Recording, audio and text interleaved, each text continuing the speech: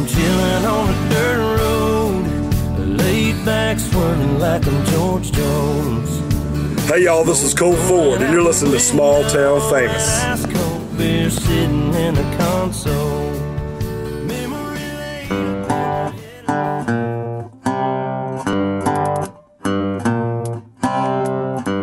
He threw about 95 miles an hour and did not have a clue where it was going. Unfortunately, he started one out over the plate, and it ran about that much, and it caught the hitter right here. Right here. So like Jordan, it would have killed him. Chase, it would have It would have taken my nose off completely. Or, I mean, you might have got a base hit. I don't know.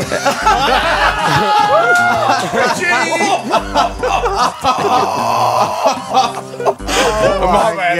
I just felt too at home there. Go ahead.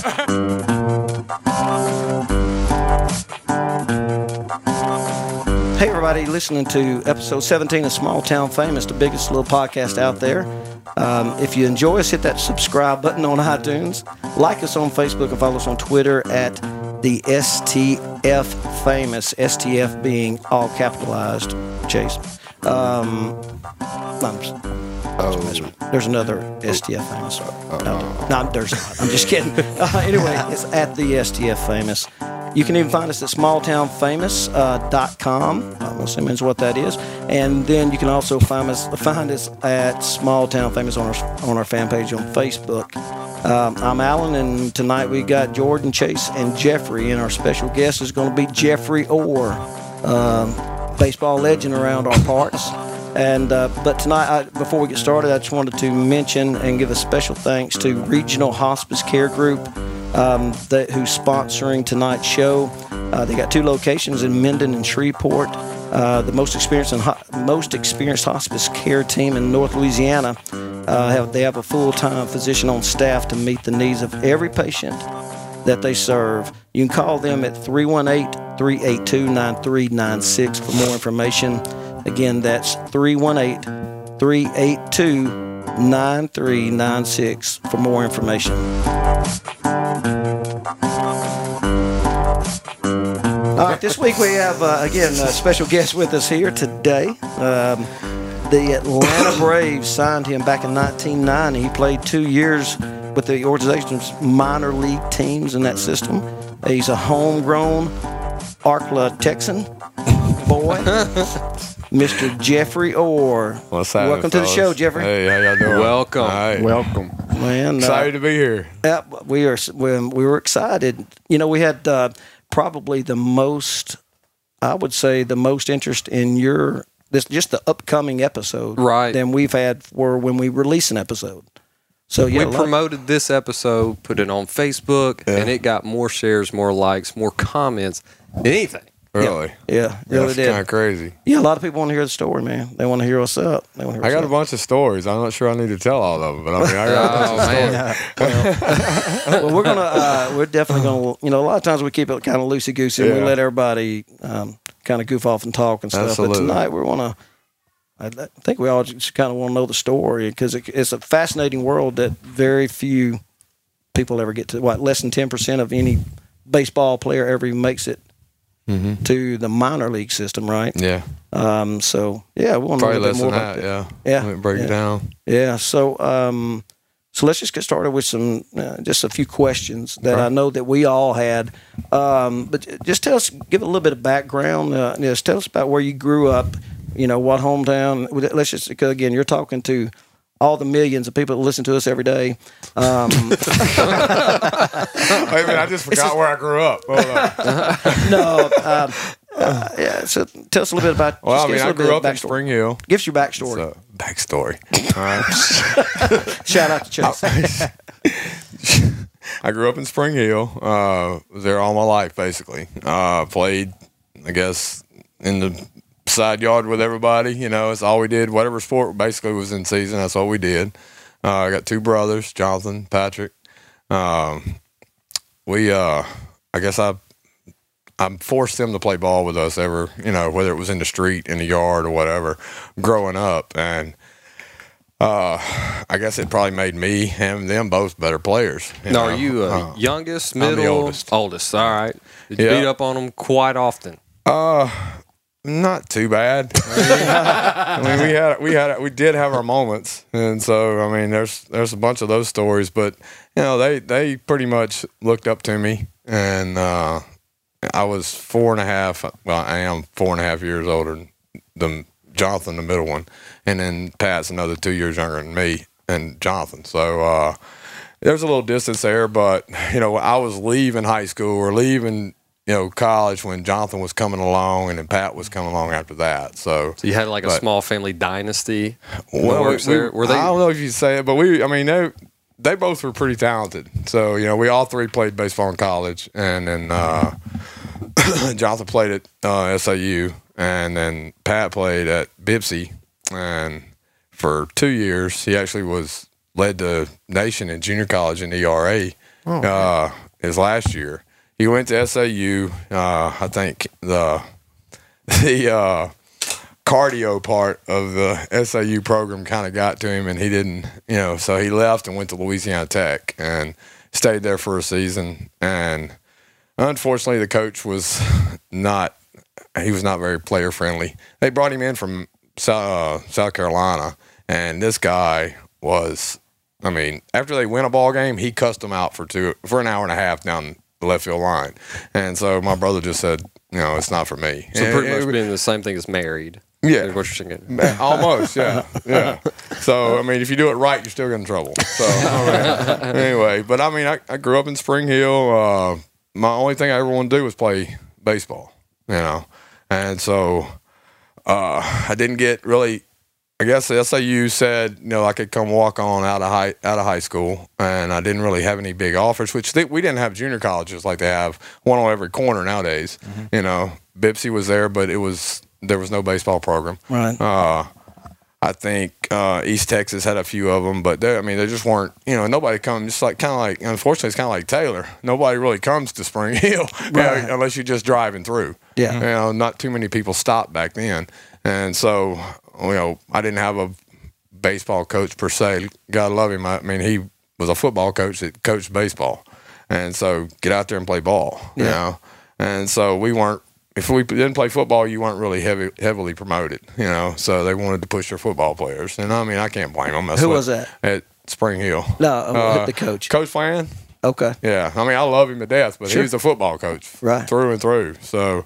Well, most of the little schools back then, you coached every sport. Yeah, you still do. Yeah, you still do, right. basically. Right. I mean, you got to coach two sports at least nowadays. So, I mean, there's very few of them out there where you're just a head football or head baseball coach or something like that. So, most of them you do have to coach something. But, I mean, I didn't really I decided I wanted to go to Northeast, which was Louisiana Monroe now. And so I went over there. Did everything I thought I had to do to make the team. And the last day of cuts, the guy came in and said, you know, called out. Unfortunately, I was one of the names that got called out. Yeah. And he kept this story, my mom could probably tell it better than me because she cussed him out several times. But that little woman got him cornered up in his office one day, and I thought we was going to have to call the police to get her off of him. So, but he ran horses with this kid's dad at Louisiana Downs, and so he kept that kid, and the kid never played a ball game. He was in for half a game, broke his leg at second base, and never played again. Oh, wow. And so, anyway, needless to say, I stayed there a semester, went to Bipsy. I still wanted to play ball. Yeah. I just didn't have any way of reaching out. We didn't have internet. We didn't have cell phones. Right. Well, what before we get too far into college, what was your favorite does anything stick out in your mind as your favorite memory of baseball memories when you were a kid? Because I remember watching you play summer ball. There was one year Coach Allen coached summer ball, and it was Taylor. Taylor. Yeah. When I was 15. Yeah, he put Bobo Mosley. Yeah, we had Marty Dotson, and all those guys were on the team. Dennis Slack from Spring Hill was on the team. Throw that crazy knuckleball. Oh yeah, and throw about 90 miles an hour at 15. He could. But that was a blast. I enjoyed playing. That was probably one of my funnest summers in my older days when I say older, 14, 15 years old. Yeah. Probably my best memory is as a 12-year-old when we went to the state championship, state tournament in Louisiana, and we actually got beat 1-0 in the finals, I guess. And so it was a lot of fun. I mean, that's when it really, really hooked me. Okay. And so I knew that this is what I wanted to do, you know. And so that, and I mean, I don't know, it was a bunch of them. That's all we did. So there's a whole bunch of them, but that probably stands out the most. Guys like Paul Wallace, Ricky Huff, Patrick Driscoll, Dennis Slack, all those guys were on the team, and Rodney Wallace and all them. And we were good. We really were. So. Well, when did you feel like that you had that ability to go to the next level? I mean, do you remember what age you were and things when you were a kid were like, you knew you wanted to do it, but you're like, hey, I really think I could do this. Well, I didn't know what it took to get to the next level, you know, and so I didn't know the amount of work, what they look for, what I could do versus what they wanted me to do, what my weaknesses were, what my strengths were, and so. I mean, all I wanted to do was play baseball. I knew when I graduated, all I wanted to do was go play college ball, you know. Yeah. And so after getting cut my first year, I still wanted to do it, you know. So I went to tryout camps for, like, say, the Reds or the Rangers. We used to have them all the time in, like, Centenary and State Fairgrounds. And so I went to those all the time trying to get somebody to see me, you know. And so I would always, when, you know, they cut the camp down to X amount of players, there'd be 150 people there, and they'd keep 30 of them. I was always in that little mix, the last ones, and so they say, "Where are you going to school at?" I'm not. You know, I'm looking for a place to play. Well, you know, I had several people wanting to send me off in Arizona somewhere or whatever. I'm a small town boy from Spring Hill. I'd never really been out of town, you know, except for to play ball. Yeah. You know, I think Baton Rouge or New Orleans was probably or Dallas was the furthest off we'd been, you know, and certainly not by ourselves. And kind of a fear of the unknown type absolutely. of thing. Yeah, I mean, it was definitely that. Yeah. You know, so going to Northeast or going to SAU or one of those schools close by was my comfort zone. Well, can you tell us about the story of trying out for SAU? Now that you mentioned it. Yeah, since you mentioned it. After I left tell us how you ended up at, what's that? Monticello? Monticello, too, at the end of that. After I left my letdown at Northeast, I went to Bipsy, and so I could just I was going to school, get hours and stuff like that, and my mom was actually taking some master's classes or something like that. What was your actual major in college, apart from, you know, just marketing? So eligibility. I think he's asking you the question. What did I major in? I was hoping y'all had that information somewhere. But anyway, I did what I had to do to stay eligible, you know. Yeah, so, all right. Well, my mom was taking some master classes up there at SAU, and she goes, "Why don't you just come up here and, you know, just at least talk to them?" So I jumped in the car. We rode up here, and I went around and talked to Coach Goodhart and talked to some of the players and everything. Told him what my plans were, so he says, well, "Come on out." So I went, registered for school and everything, and started, I guess, about a week later with the 5:30, 6 o'clock in the morning workouts, you know. And I was living in Spring Hill, so I'd drive up for that, and I had 8 or 9 o'clock classes, and so I'd do the 2-hour workout, hour and a half workout, and then sleep in the car for a little bit and then go to class. And so that went on for about probably 3 weeks, 4 weeks, maybe. If maybe you hadn't longer. slept in your car at college, you've not been to college. No, you haven't. No, I mean, I slept there every day. Oh, me too. Yeah, every day. And so I'd run in, eat me some lunch, come back, take me another nap. So, Mine tended to be at night. Yeah.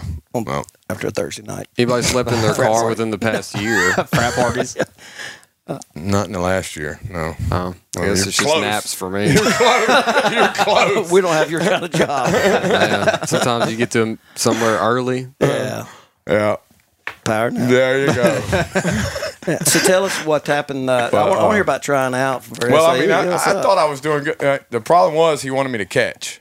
Okay. Okay. The last time I caught was for Dennis Slack playing for the Taylor team when I was 15. Right. And so he had 2 other catchers out there. I'm an infielder. I was a shortstop. And he had 1 shortstop, 1 second baseman, and 1 third baseman. All right. And but these guys were all seniors. And so in the back of my mind, I'm going, hey, if I'm not trying to take their spot, redshirt me, I'll come back and be your guy next year. Well, he wanted me to still catch. And so I did that for about 3 or 4 weeks, probably maybe 5 weeks, and was getting pretty good at it. I was starting to like it, And here comes Paul Wallace, who was our catcher in high school. Well, this guy threw literally 95 from behind the plate to second base. Wow. I mean, it was just so sick, Yeah.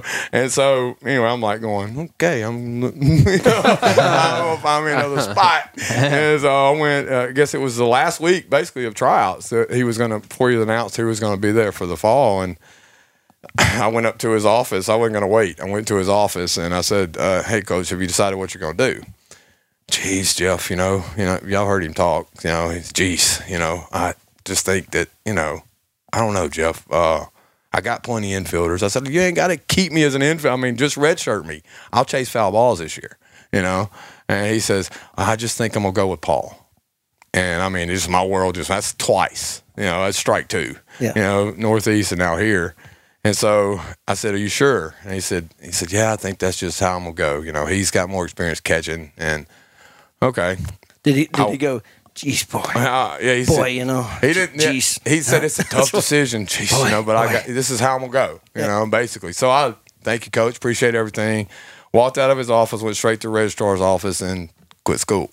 All right, because that's why I was coming to SAU was to play baseball. Oh yeah. And so nothing against the school, but that's just why I wouldn't, at that time, all I wanted to do was play ball. And school was where, it was just going to be a secondary thing, So I left 4 or 5 days later. They go outside for first workouts or whatever. And they decided to put Paul on the mound to turn him into a pitcher because he threw so hard. Mm-hmm. Threw his shoulder or his elbow out the second day. And so he went. Coach Goodhart went up to either assistant coach or probably one of the other catchers, one of the guys that I was close with, and said, where's Orr? He said, Spring Hill, he quit.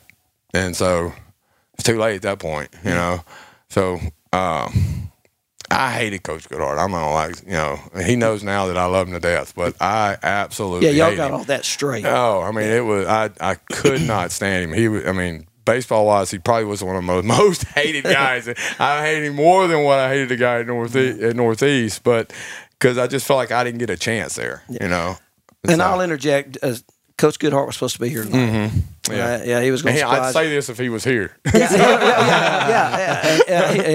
He's aware, obviously. But, me and him had talked the other day, and I told him about you being on the podcast, and he said, ask him about me cutting him at SAU. And he said, and me and him got to talking about it a little bit more on a phone conversation, and he wanted to give the explanation, because he had told me it's one of the worst coaching decisions he had ever made was cutting Jeffrey Orr, and he wasn't going to make that mistake again. Did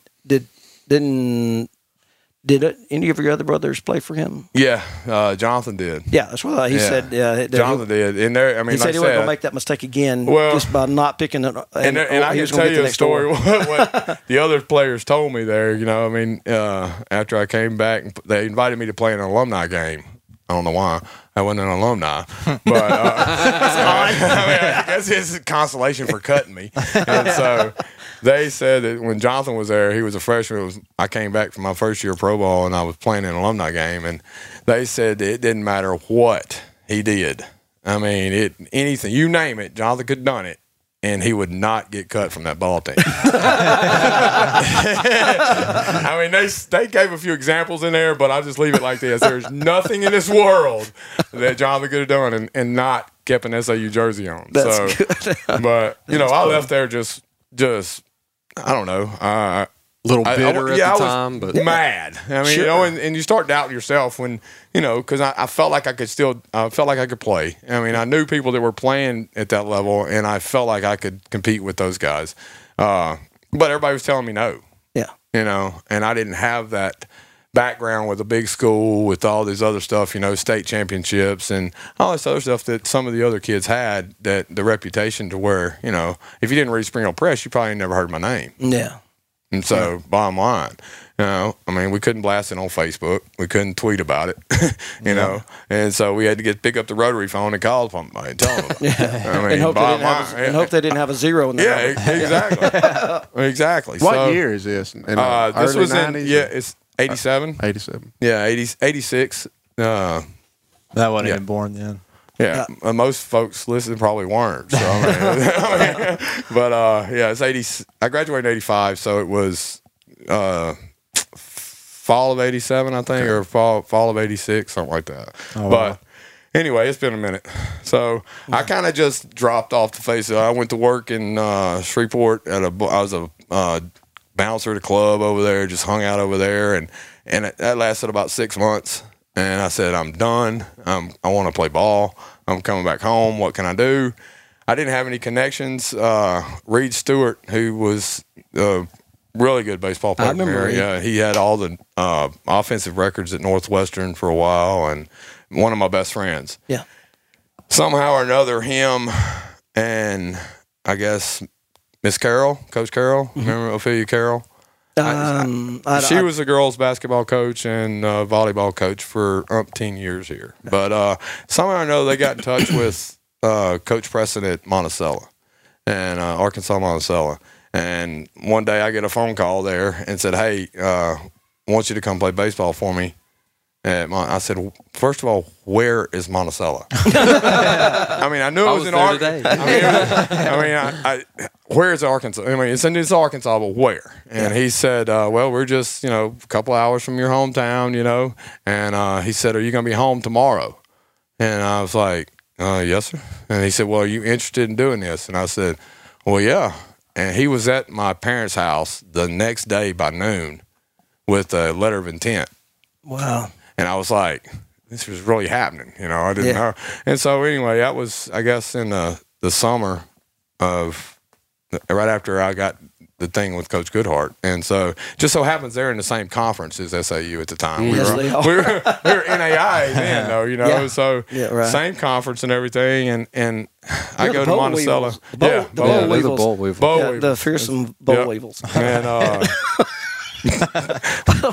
I've always wondered. nothing more evil than a damn boll weevil. Yeah. That's what it is. Boll weevils, Yeah. mule riders.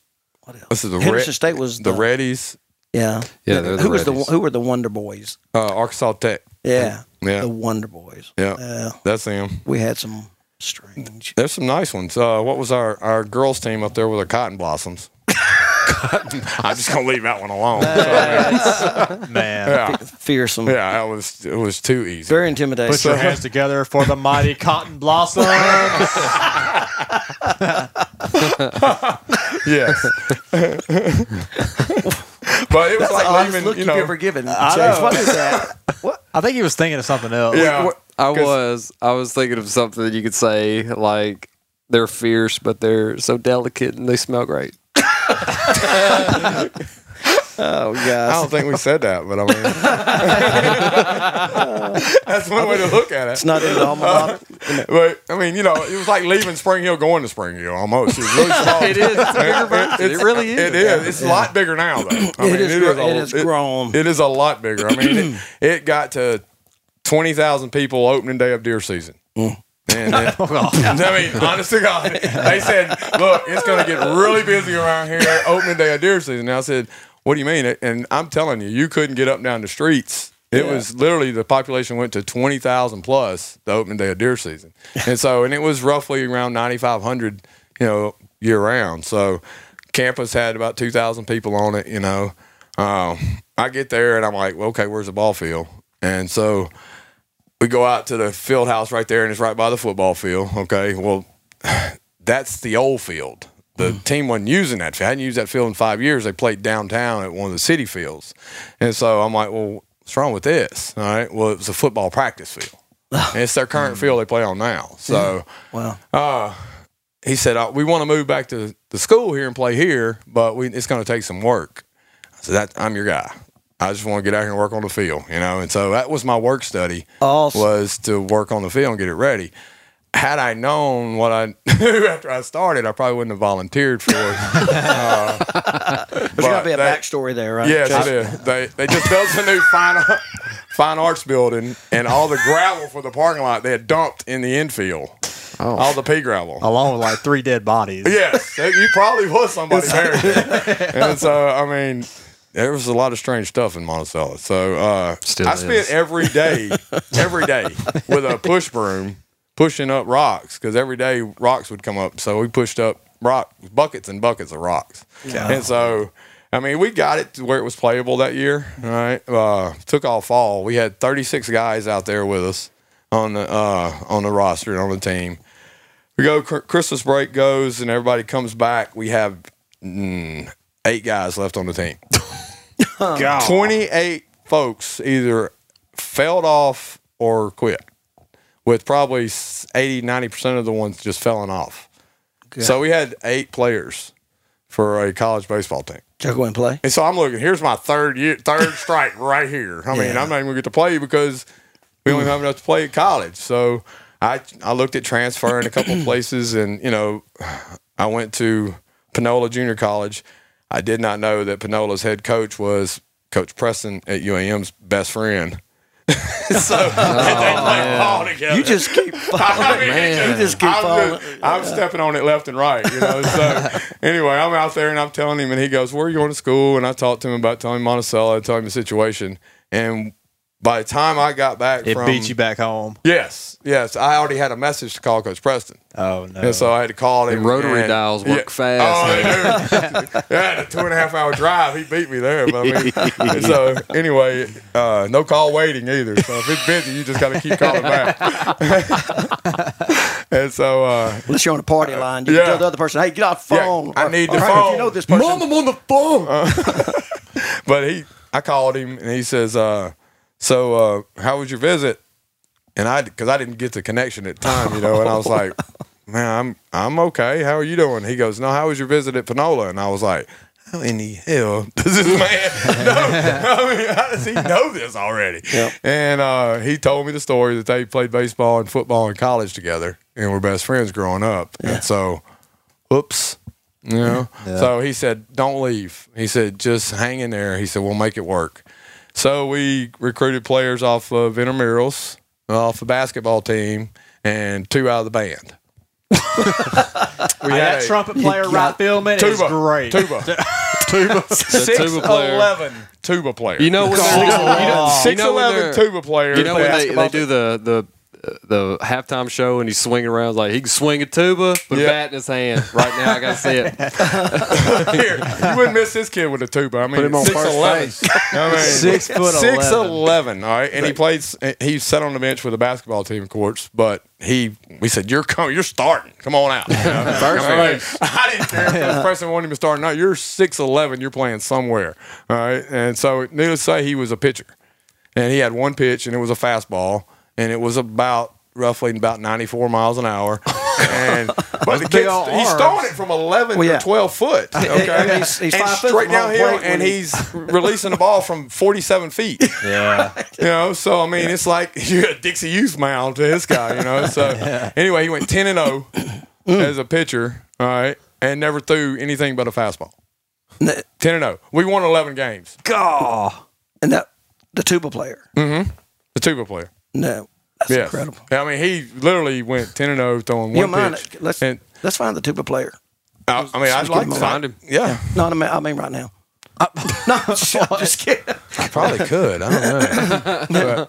But yeah, it was crazy. I mean, we just needed arms. We needed bodies. All right. Just a diamond in the rough. I mean, isn't that crazy? Just think, he's throwing 93, 94. Just think if he'd learned to change up. I mean, What if that guy was like, I play this tuba, but I just want to really play baseball one day. Yeah. I think he was more dreaming about playing basketball. He just couldn't get off the bench to do that. Right. So we gave him a chance to get out there and, every fourth day and throw or Yeah. fifth day and throw, and so Or he was just sitting out there, not doing anything, never played any sport. Yeah. but he was playing that tuba. Hey, you want to play baseball? No, that was. going to with the baseball. Come Oh, on, you're running bases. follow me. We literally got He probably people stood off out there the, singing, God, I miss my tuba. if he went 0-10, he definitely would have been saying that. But he, we had guys off the intramurals. Literally, 3 or 4 guys come off the intramurals from playing softball out there, and a couple of guys just walked up, said, "I want to play." All right. So we put a uniform on him. We put a uniform. We just needed, in case there was a fight, we needed somebody out there.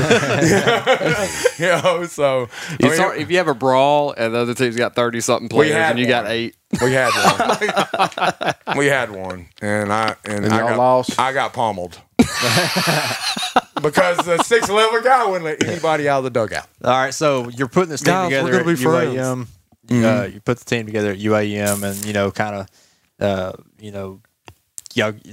tuba player goes 10-0. Yeah. And so what happens next? Well, we I had a great year. I think I hit like 395, but I was switch hitting, so I was mad. And I showed out against SAU. Was my game. And they should have beat the brakes off of us every game. And it was a 1-run game all year long, every game. I think we probably played them 6 games, and every game was a 1-run game. I'd get 2 or 3 hits, or sometimes 4 hits, and I wouldn't even speak to Goodhart. We high five. They hated me. Because I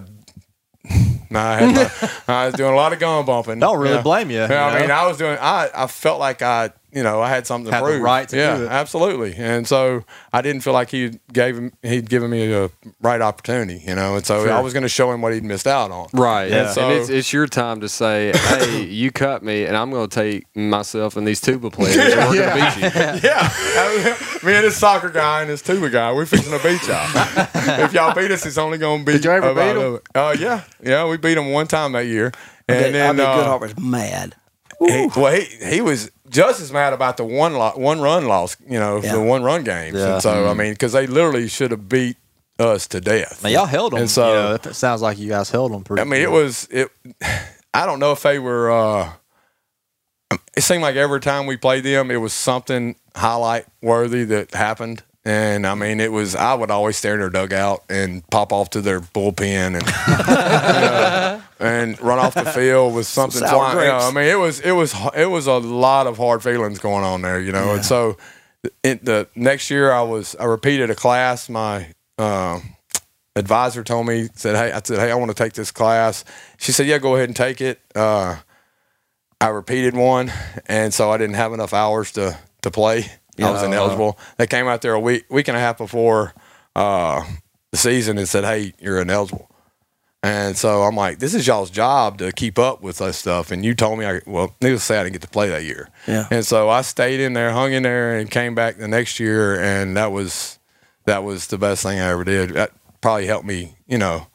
I guess Coach Goodhart kind of in a way helped me get to where I went because he motivated me. He was the driver. Yeah, he was a lot of the driving force behind it, And next year, we won. I was just telling Lacey the story on the way up here. We won 17 out of our last 18 ball games to make it into the conference tournament. SAU was 1, Arkansas Tech was 2, Ouachita Baptist was 3, and we were fighting for the 4th spot. And this is how many years after you helped build the baseball field? This is 2 years. 2 years. 2 years later. Went from we finding a tuba player. Yes, to finally getting To a being dugout. in the conference. Yeah, That so is- now we're 17 out of 18. We played 28 out of 30 days that month. It was just like because of rain delay. In South Arkansas, it's in spring. It's going to rain. Yeah. And Had y'all picked up actual, yeah, we had players in. Okay, yeah, okay. So It helped. we had built our numbers up to about 27 or 28 Okay. players. Oh, and- okay, And we okay. had kids that come in and freshmen that were really helping out.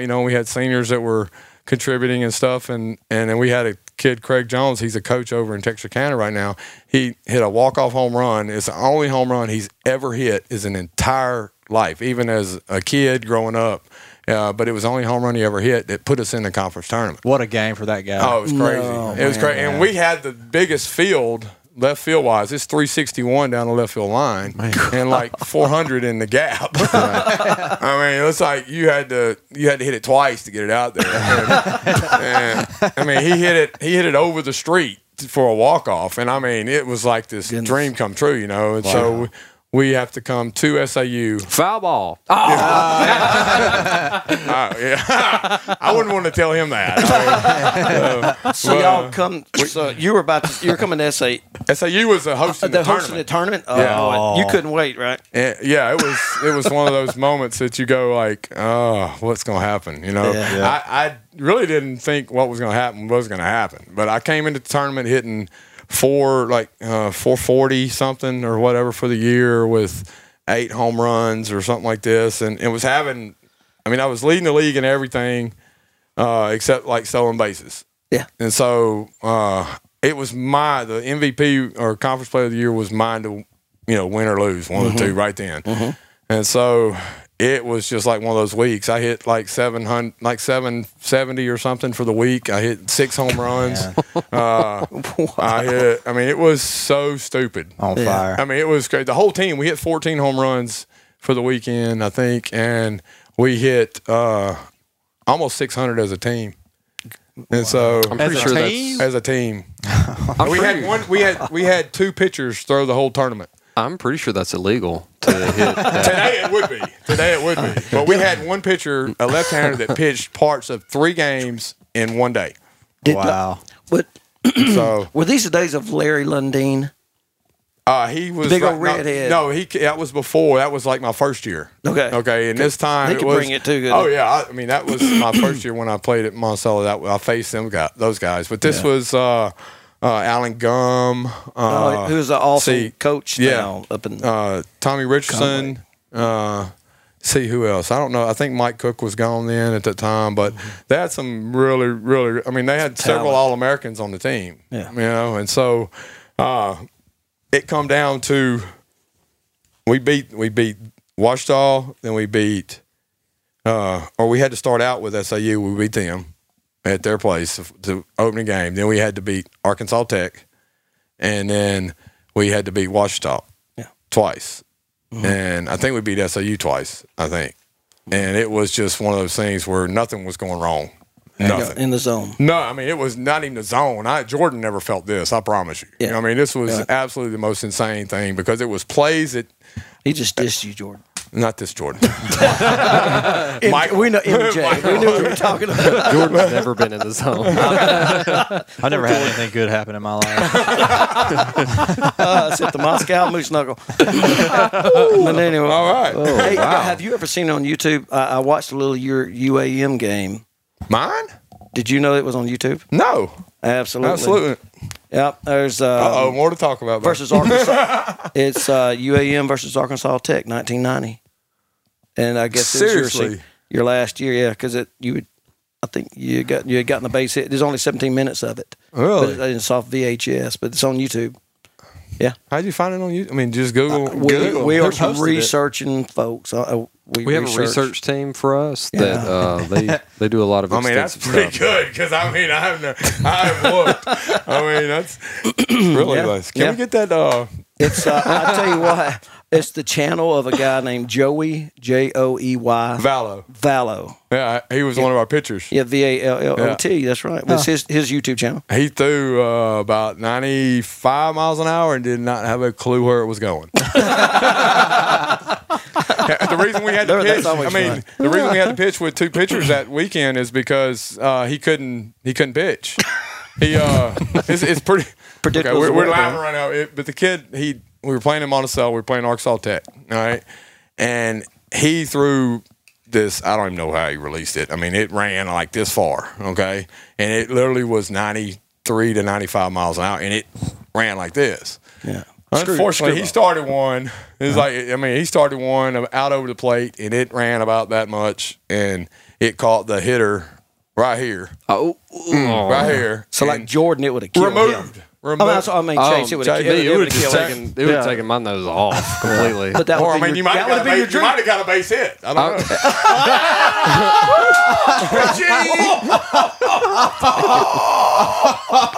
know. My bad. I just felt too at home there. I'm sorry. Guess what? We just found our monologue. Yeah. He says that, but I would have heard foul ball. You got a little hook in there. Just hooked it a little much. But anyway, he hit this kid, and that was one of the best I've ever heard. my bad. I'm sorry. Anyway, thank God somebody else is the center of this stuff. So. It's all right. Anyway, That's what I'm here for. That was like Aaron's dig. Yeah. Oh boy. now on to a serious thing here.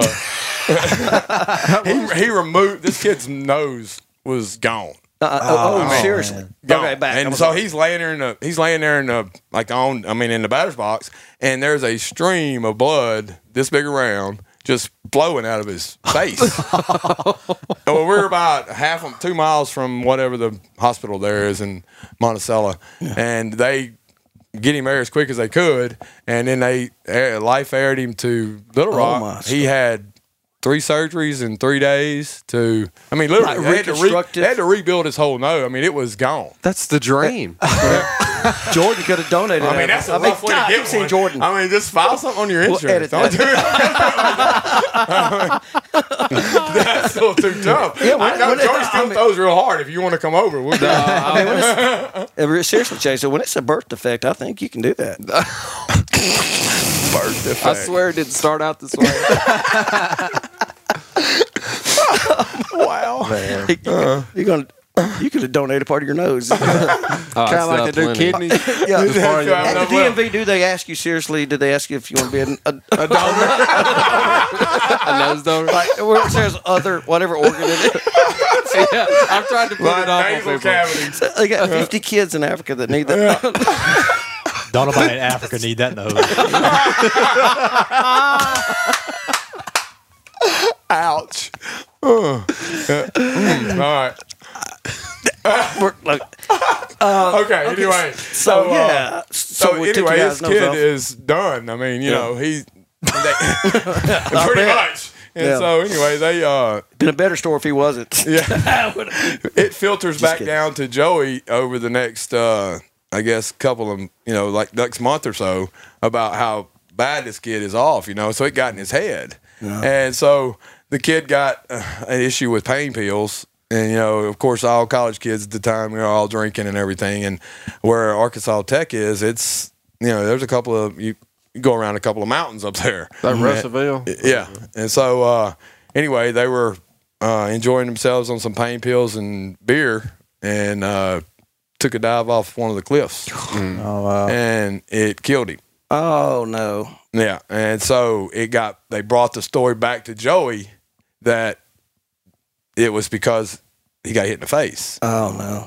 And, he said he was having, I can't remember how they elaborate, but the kid was drinking and ran off the cliff. Right. All right. And so it just messed Joey up But it really, really bad. guilt. Yeah, you it feel messed guilty him up about it. really, really bad. And so he never pitched, he didn't pitch a single game in the tournament. it messed him up, and I understand it now. At the time, I was pretty pissed at the dude. Yeah. But our other 2 pitchers stepped up, and Joey got us there. Yeah. And the kid, he's still to this day, he's just as big hearted as he can be. And I can understand if it'd been me, what how I'd have felt about it. So we didn't give him a lot of grief about it.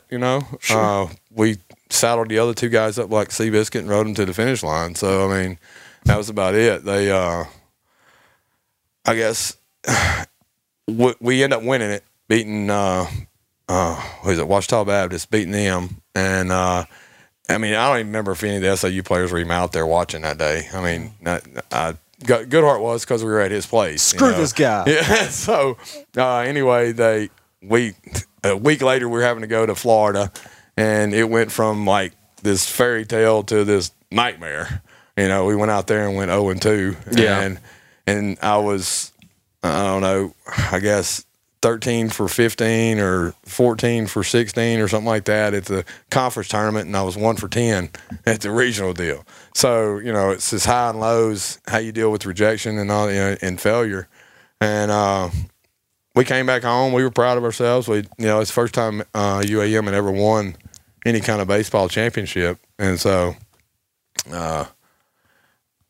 it was I don't know, it was pretty exciting. So then the All-Star game came around, and Coach Goodhart is the head coach for the South and the South region. And so I made the All-Star team, and Coach Goodhart's the coach. Yeah. Granted, I'm still not a fan of this guy. And so I told 3 or 4, we had like 3 or 4 guys on our team, or maybe 5 guys that made the All-Star team, and I told them we were all sitting around together, and I was like, he might not even play me.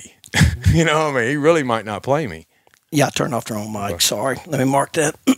When he was having to, Right. we had to get him to go accidentally That's all right. undid yours. That's all right.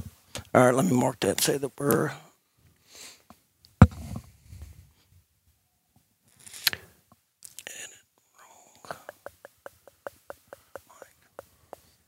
Like, I spelled wrong. Doesn't matter. He got the point. Okay. All right, back up. Yeah. All right, so Coach Goodhart came up to me after taking infield and everything, and he walked up to me and he said, Jeff, I just want to apologize to you. He said, it's one of the worst decisions I've ever made as a coach. He said, it's definitely in the top 5. And so, had he been here tonight, I was going to ask him what the other 4 were. But I mean, that's instantly. I mean, within seconds. But that's got to be a little bit of closure. Within there. seconds of that, I love the guy.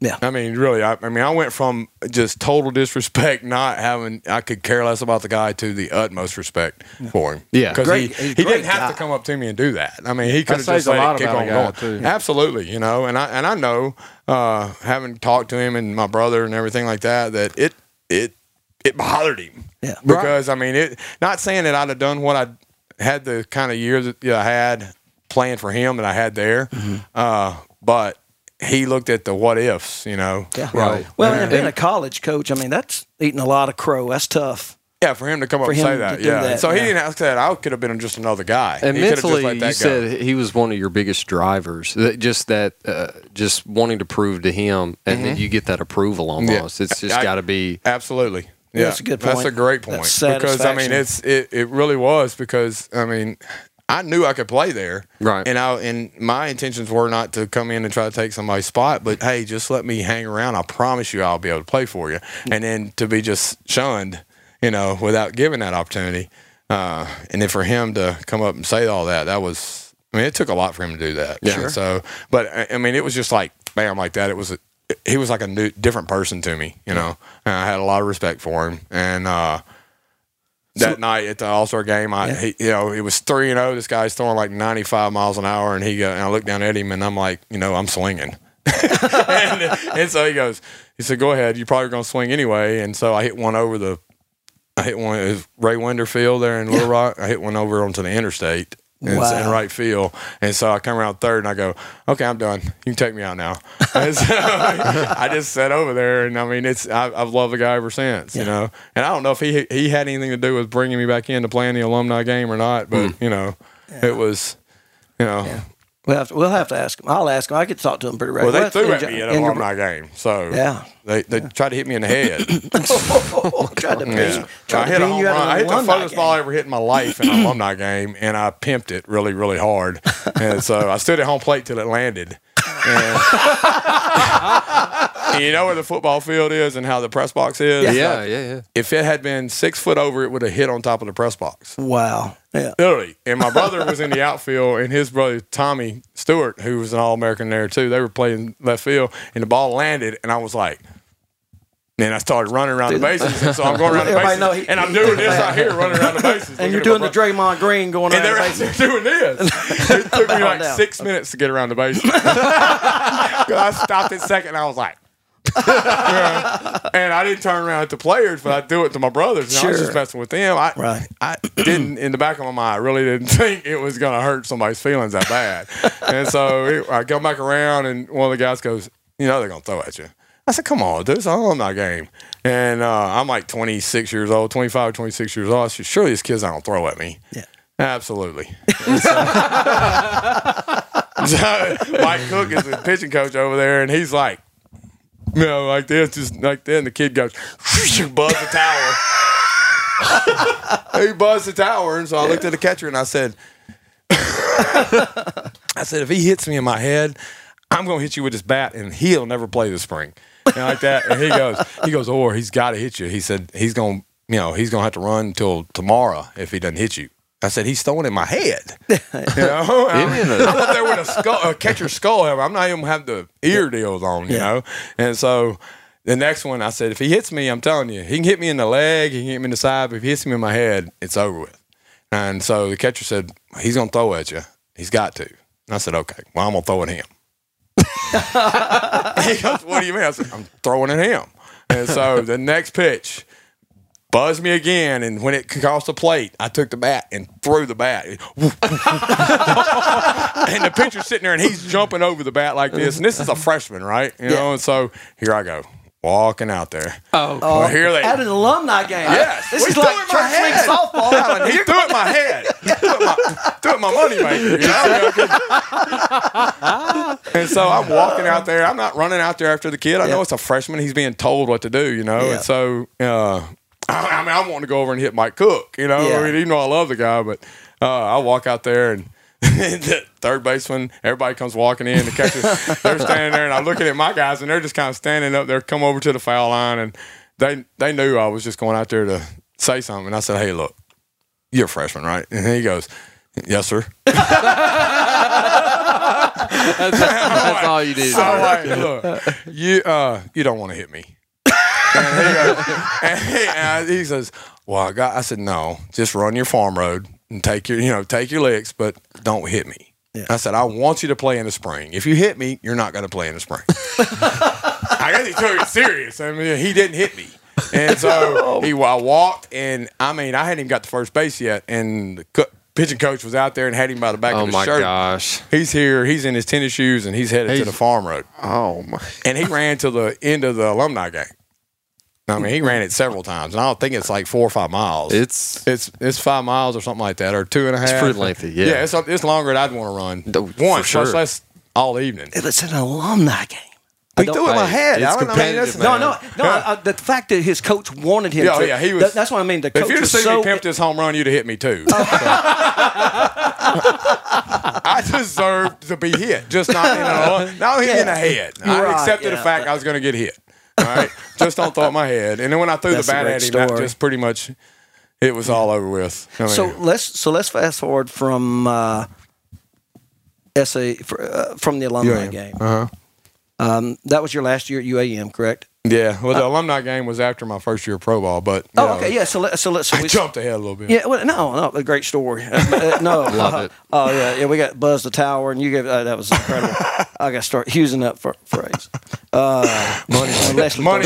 You don't tell Aniston to buzz the tire? Oh, yeah. I just thought you were about shaving your back or something is what you're. I need you to buzz the tower back there. You need to buzz that tower. You would tell Leslie that? Hey, you buzz You need to buzz the tower. You need to buzz it. Edit. It's getting a little curly. Oh goodness. So. Well, when was your last? So when did you play your last game at UAM? That was in Florida, in Jacksonville, Florida, in the regionals when we went 0-2. Good showing, but we were leaving. We were on a bus, fixing everybody's piling up. Well, my mom and one of the other players, his mom was there, so we were going to ride back with them. And so, no need going all the way to Monticello. We were just going to come to Spring Hill. And anyway, we were getting on the bus, and the assistant coach, who was the Cotton Blossoms head coach for the basketball team, he came up and he said, "Hey, look, before you find out this, I'll say this, that I love Coach Preston gave me a chance when nobody else would. All right. And he didn't have to. And he put up with a lot of, us staying out late, us not going to class, us getting the police calling him saying, hey, come get your boys out of jail. Because nobody liked the baseball team. So, but this guy took care of us. Yeah. He loved me to death, and I'll always be grateful to him. But I knew that year that I'd had a year that, that it's kind of like a storybook type deal, and there had been 3 to 4 scouts at every every ball game. Well, okay. And so I'm wondering how come these scouts are not, there's not the internet. They can't text you and say, hey, how you doing? What are you playing? And so they normally would just come up to you and introduce herself, And so I was not getting any of this. But I knew they were there. I knew I was doing what I was supposed to do to be seen, all right? And I didn't know that he had gotten letters and phone calls from I think it was 28 teams at the time, maybe 26. Everybody had inquired about me, but because we had won, we were, in the heat of the championship, and it wasn't a selfish thing. Monticello had never won any kind of baseball championship, and we were just losing. His son was the only senior, and because I had another year of eligibility, he wanted everybody to come back. He wanted to do it again, And so he's told them that I was not interested in signing, that I was going to come back and play my senior year.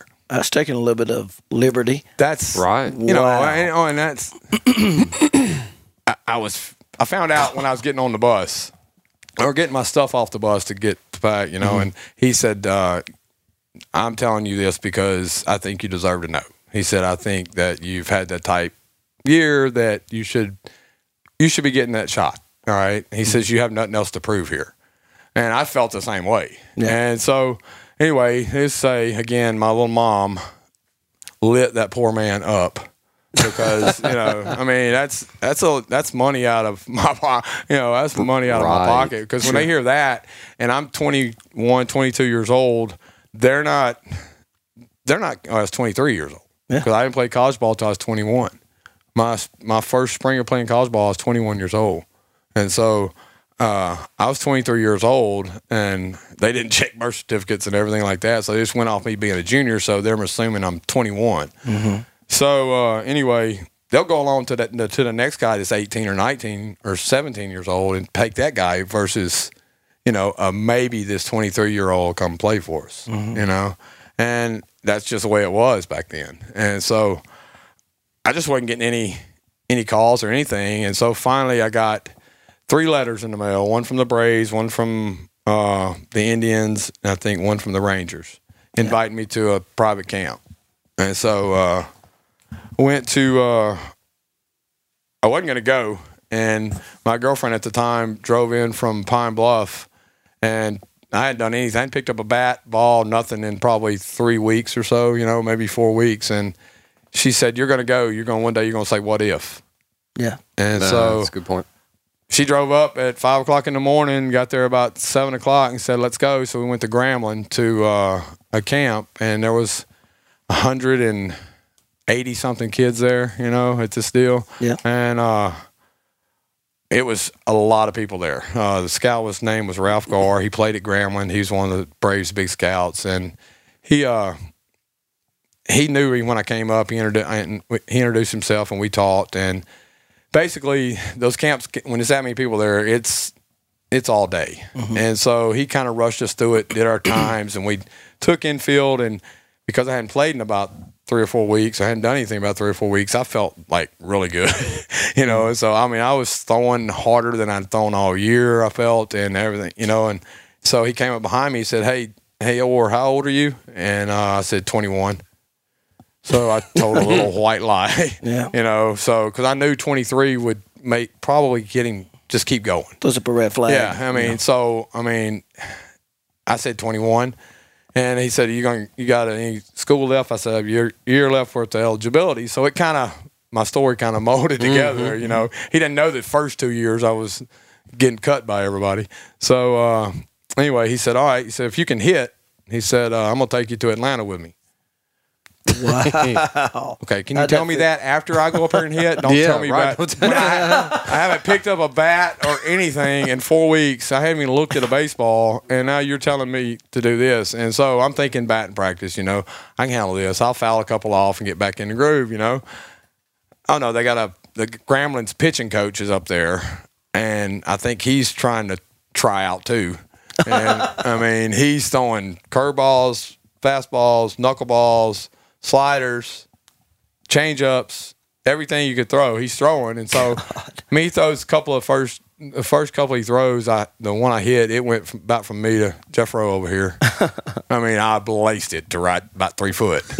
And I was like, It wasn't long, but it was I was like, straight. put my head down. I was like, that's not going to get you to Atlanta, you know. And so I said, hey, dude, can you just throw a couple straight, you know, just let me get my time and, you know, get back in the groove.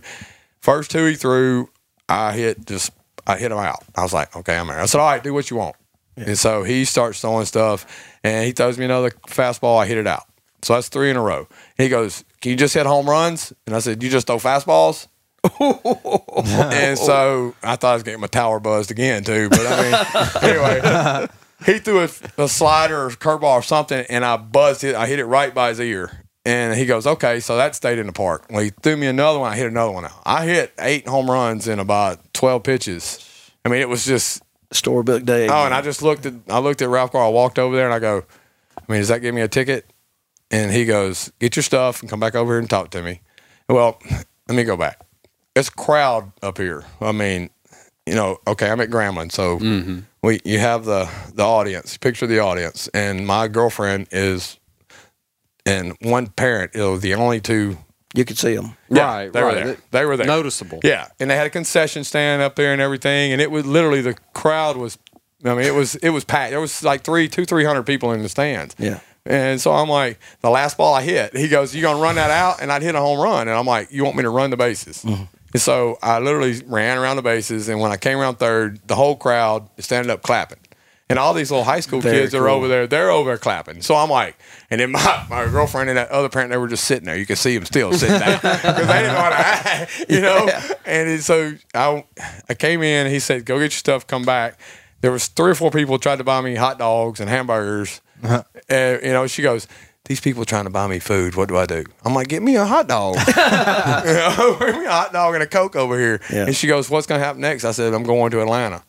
Oh, and so awesome. Wow. I got my stuff and I walked over there, and the guy, a friend of mine that I played ball with basically from and against all my life, was the second baseman at Northwestern, and he was playing second base at the camp that day, and he told him the same thing. And so John gets up there, and I'm standing over there, and I'm talking to Ralph Carr, and John hits good, and he goes, "Y'all live close by each other?" And I was like, "I think he lives in Shreveport and I live in Spring Hill." He says, "So we can all meet up. You can get these contracts taken care of." And I was like, "Excuse me?" And I said, "Today? I mean, we can do it right now. We're all in the same spot today, you know." And he says, "No, I'll call you this evening." He said, "Going home." I mean, it was 11 o'clock in the morning. And, I mean, I figured we'd be there till 5 or 6 in the afternoon, you know. It was 11 o'clock in the morning. He's telling me to go home. He'll call me tomorrow. Where did you even go after that? What was your threw drive up on home? the side of the interstate. Honest to God. You threw up? I threw up on the side of the interstate. We pulled out of Grambling, and we're going down I-20 headed back towards the house. And I said, pull over. And I just painted the grass. Oh, my God. It was horrible. I mean, I didn't even know what to – I mean, because everything now was just hitting me. Yeah. You know? Yeah. And so – I mean, I sat down. I mean, if the police had pulled up, they thought I was drunk as all get out because I just sat down by the tire. No, officer, I promise. I just got drafted to the majors. Yeah, right, son. I just got signed. I mean, the Braves are signing me. Yeah, okay, good one. You know, and so, but I was sitting down by the interstate against the car, just these sweats, you know, and I'm throwing up and. I get in the car and I said, "Let's go. I'm fine now." Drive about 5 or 6 miles. Hot dogs after those home runs. I don't even remember eating spaghetti. That's a true story. What was that? What was that feeling? I mean, what's that feeling like? I don't know. Like 3 times. Do you remember that? I mean, I remember it. When you get overwhelmed, sometimes I cried half the way home. Yeah. I might cry right now. Oh, I might cry right now too because it's so real. Yeah, it's incredible. But it was fun. I mean, What was that scout's name again? Ralph Carr. Yeah. So he, I think he still has. He was in the national record books for batting average for NCAA when he was playing at Grambling. He hit like 540 or something like that for the year when he played at Grambling. So tell me about the trip to Atlanta. So what happened next? Well, I go home and I try to explain to everybody what just happened, and they're like, you know, whatever. You know, and so she had to come in and explain to everybody. And so they have a little party, you know, and so the next day he says, "Look, if we don't, we'll just wait and see how the draft goes, you know, And he said, and I'll call you the day after the draft. So I'm not hearing any phones ringing. I mean, I'm sitting there and not going anywhere. I mean, literally, we didn't have an answer machine. There was no call waiting. There was no nothing. Somebody called, call back. You know, and so I didn't leave the house for 3 days and didn't leave the phone except for to go to the bathroom, you know, and probably had somebody sitting beside it, you know. Yeah, sure. And so anyway, I guess the next day after the draft, he calls me. And so he says, can you meet us in Shreveport? Absolutely. So me and John both met up at La Quinta in Bossier, right there by, you know, where Moffett Mazda and all that is right there. It's right across the street back in there. So we met there, signed our contracts, and I got $1,000. Was happy to get it. Sure. You know, but you look back, how much did it cost me by him saying, hey, he wants to come back and play his senior year, you know? And so anyway, he says, we're going to call you and set up your travel deals. You're going to be going to Idaho Falls, Idaho, you know, probably you got to be there by Thursday. This was on Monday. And so I'm like, there went your $1,000. Yeah, absolutely. And so I went straight home and went straight to the Ford place, to Branch Brothers, and brought a truck home. Yeah. And I'm thinking I'm getting paid, you know, so I didn't realize it. I was still going to be just as broke, you know. So anyway. That's a common misconception in minor league ball. Absolutely. And so, you know, my dad comes home and said, what's this? I said, I want this truck.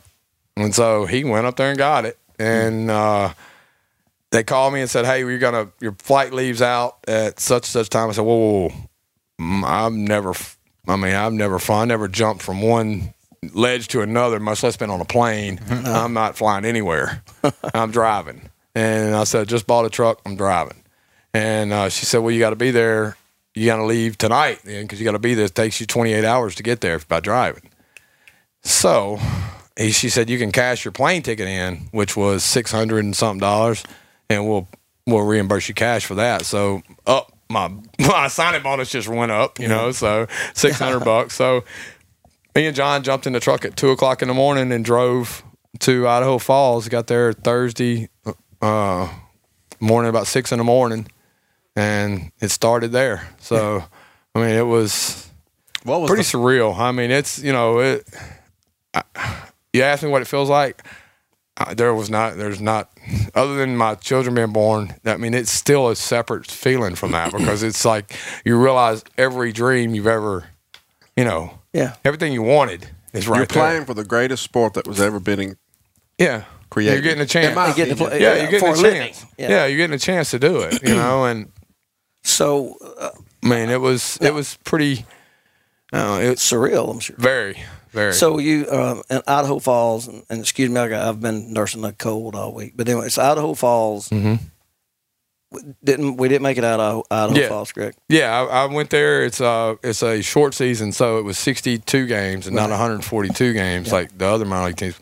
But just continued on what I'd been doing at Monticello. Sure. And I mean, I was in the top 5 or 6 in the whole league there, and I guess 30 games into it, just hit a wall, got tired.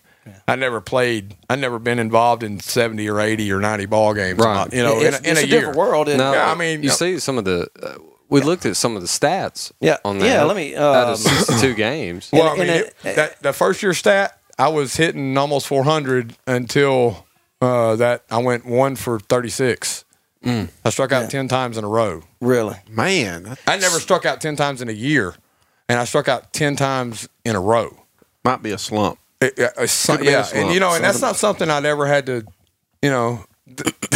I said, do we have a psychologist that's a mental block on, you know, we have a psychologist on hand that we can call because I really didn't. I've never dealt with not hitting a baseball and not performing. And here I am now, 35 at bats, and I hadn't smelled a hit. What do you think it's? What do you think? You know, fatigue. Yeah. Fatigue, and then after it gets to a certain point, you know, I can handle the striking out 10 times or getting out 10 times in a row because I mean you're supposed to get out 7 out of 10 times, just the law of average. Baseball guys aren't going to let you do no better than that, you know. I mean that's the way it is, and so I can handle that. It was that getting to that 15th, 16th, that 20th at bat, and still haven't, because I mean I'm hitting almost 400. I'm in the top of the league, and I'm my shoulders are where they're at, and so now I'm just letting everybody down. And then I'm letting myself down. Yeah. I went from being a prospect and a guy going to winter ball to now we're just going to watch, see how the rest of the year plays out guy. Yeah. So, I mean, I broke out of it on a bunt. Oh, is that right? Yeah. I laid down a bunt. I laid down a bunt, drag bunt, beat it out, and that's how I got out of the slump. And then I dropped down to almost 200. And I mean, I dropped almost 200 points. Yeah. And so I went from that, I built it back up to right below 300. And I led the team in home runs with, I guess it was 12 or 14 or something like that. I don't know how many I hit, or 8. Or we had 7 I actually had 8 that year. Yeah. 8. Yeah, so I had 8. You've read the article, The Greatest 21 Days, I'm assuming. You ever seen that? Mm. Because it was actually just written in December the 12th of last year. No. You were written down. This guy wrote an article about you. It's a minor league article. Really? It's the minor leagues of 1990. How do I know? And it's an article stuff is? Well, we spend entirely too much time on the computer. Wow, but it's called The Greatest 21 Days. Jeff Orr, home run, 32-52. Anyway, it says in an August 1990 game against Salt Lake, that Idaho Falls went out to lose 14-4. Orr knocked in one of the Braves' first two runs on a 5th-inning home run, the News wrote. Orr hit a total of 7 home runs for Idaho Falls. That's what he says, in 1990. Mm-hmm. And 2 at Single A Macon the next year. Mm-hmm. Those round trippers ended up being the extent of the home runs. Mm-hmm. I played 2 seasons in Single A.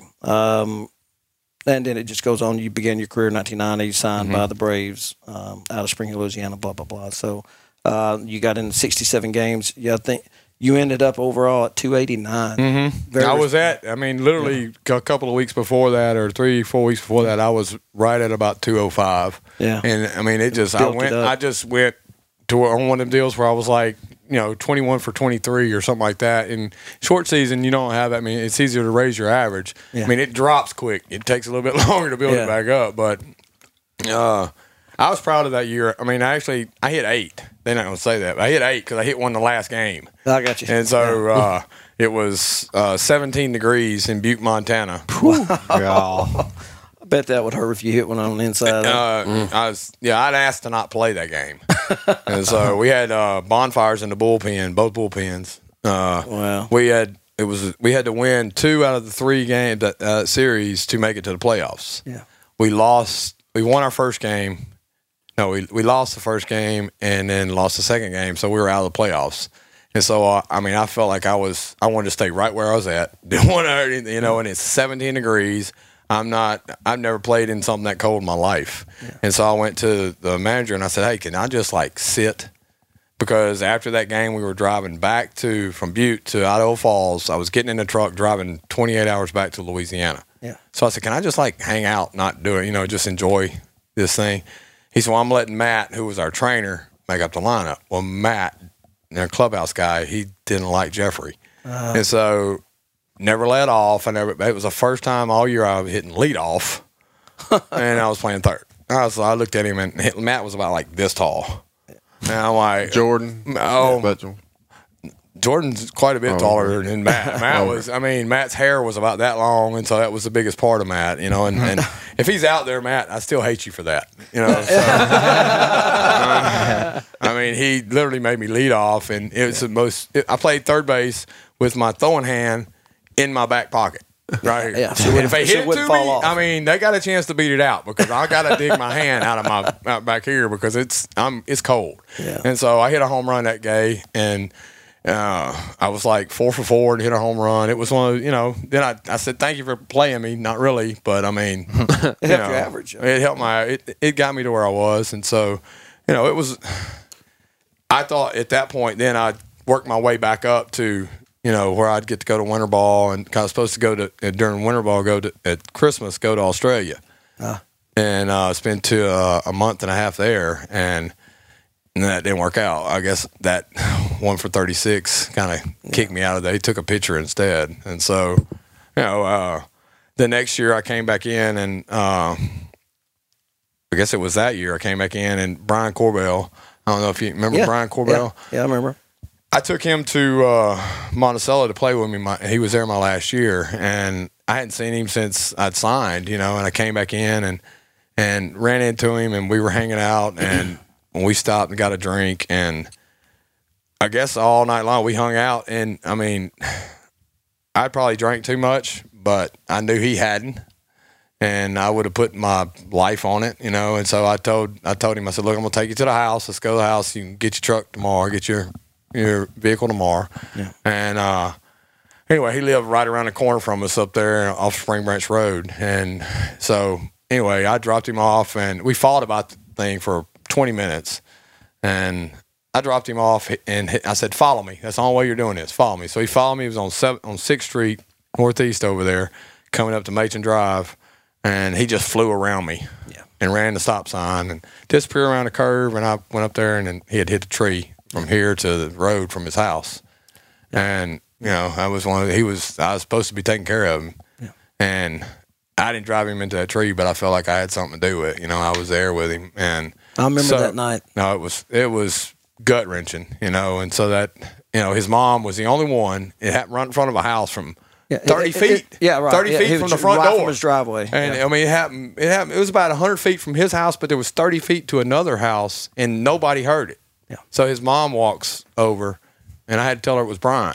And so, I mean, that was probably one of the hardest things I'd ever had to do, And I went into spring training that year. I didn't really care. I sat around and was out of shape and went in about 30 pounds overweight, and ain't a whole lot you can do with 30 pounds in a month. I mean, you can work out, but you got to go in there ready to play ball. And so, I mean, I didn't have a bad spring, but I knew, I pretty much knew going in where I was going to be going anyway. And so I sat half the spring and didn't play because we had so many bonus babies that were 18 and 19-year-old kids that had gotten $60,000, $70,000, $80,000 that had been hurt the first 2 or 3 years they'd been in the system, and so they were letting them weed themselves out. If they couldn't perform during spring, then they were going home. Yeah, I'm saying I'm okay with that. I'll sit over here and take batting practice the whole time and be ready to go. And so basically how it went down, I played probably 10, 12 spring games, a couple of the B games, and so I mean some great story. Took a lot of batting practice with Deion Sanders, prime time, and he was the worst hitter I've ever seen in my entire life. I know it, Jeffrey. That's from a previous episode. Episode, he brought that up. I mean, he turned himself into a great outfielder and a good hitter. Yeah, but he was like Wesley Snipes in Major League. I swear on his thing. Yeah. I mean, when he hit the ball, it went straight up.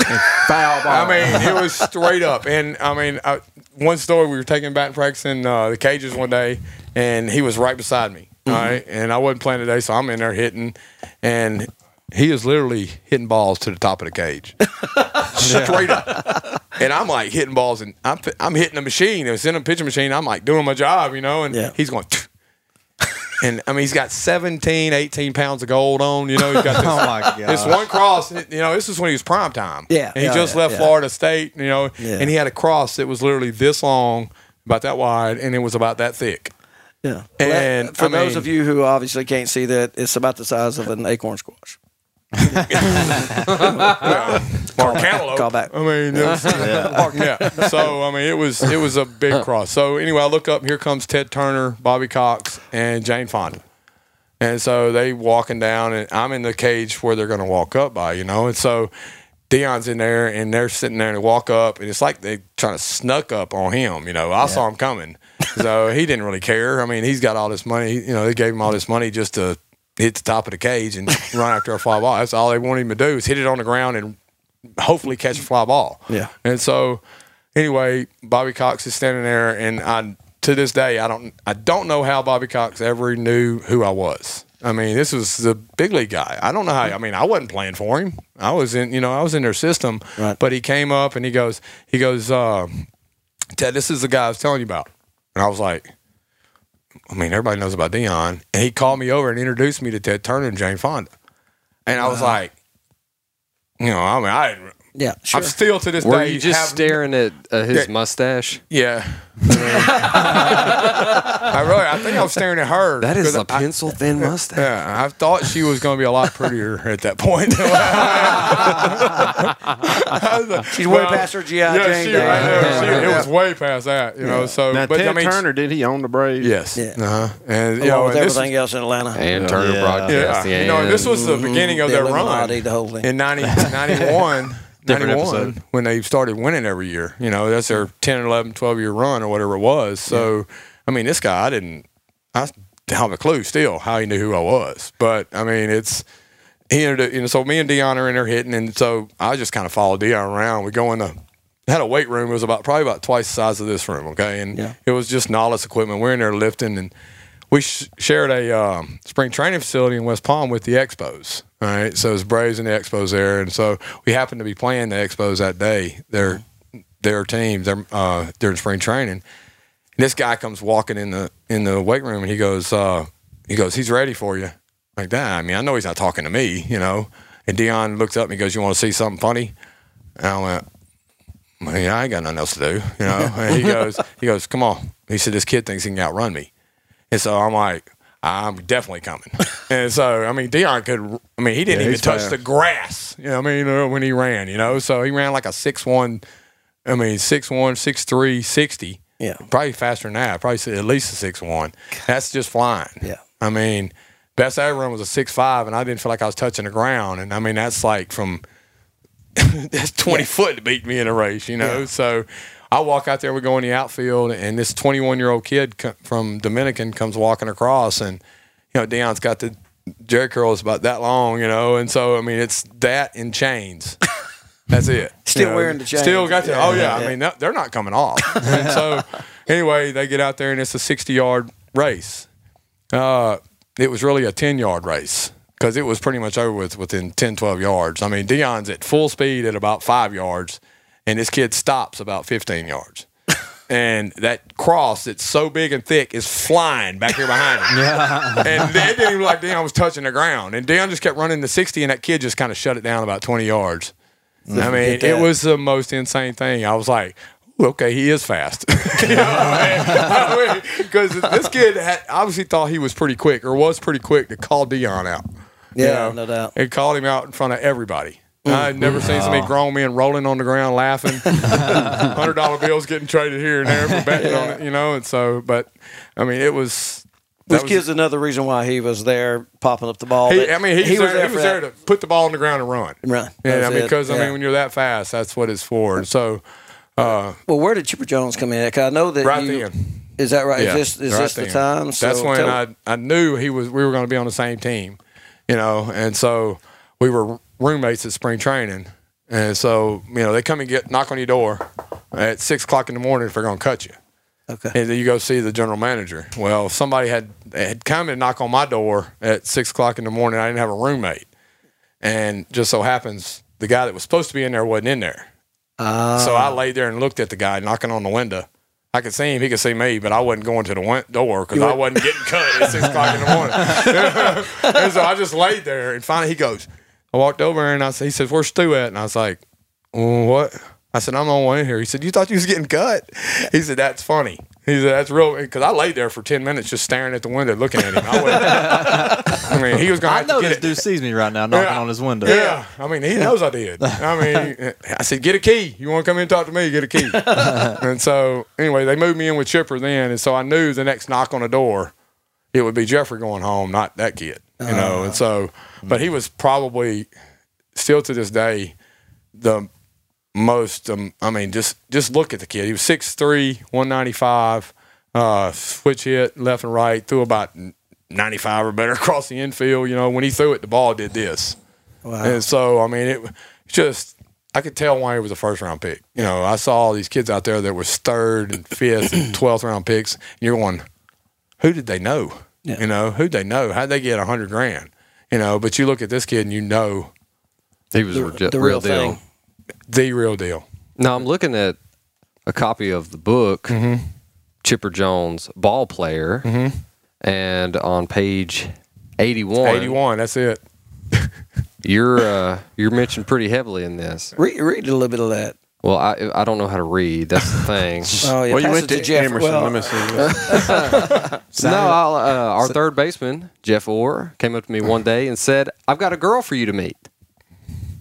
And she said something about you the other night when we were all hanging out. I knew exactly who he was talking about, the blonde from the pool hall. So I think you Yeah, You I mean, that's introduced him? sort of accurate. I'm going to let him tell it however he wants to. It's his book. what's the real story?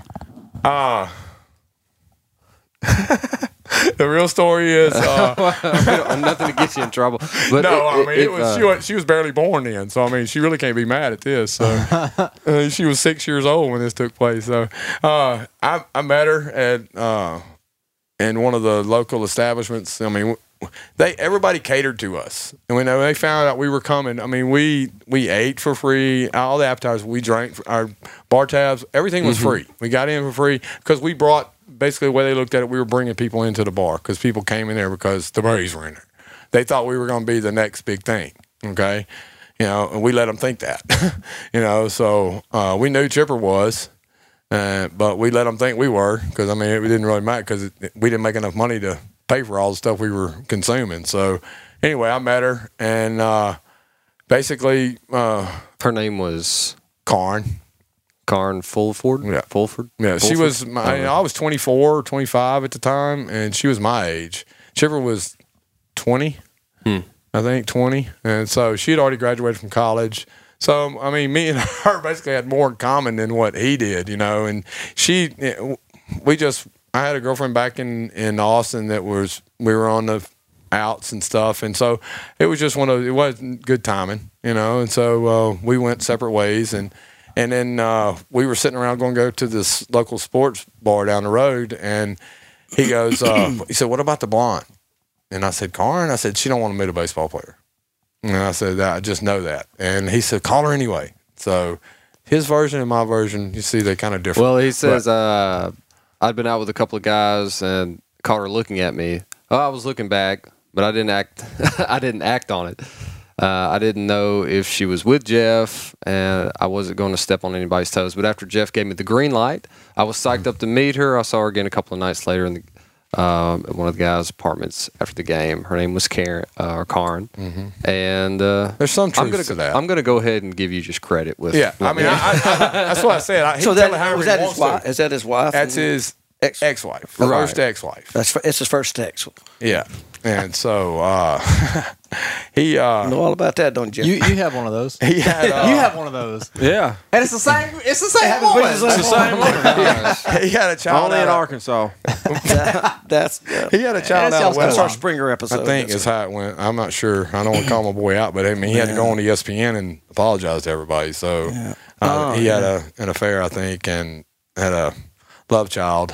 Yeah. And so with a Hooters girl. Well, happens to the best of us for sure.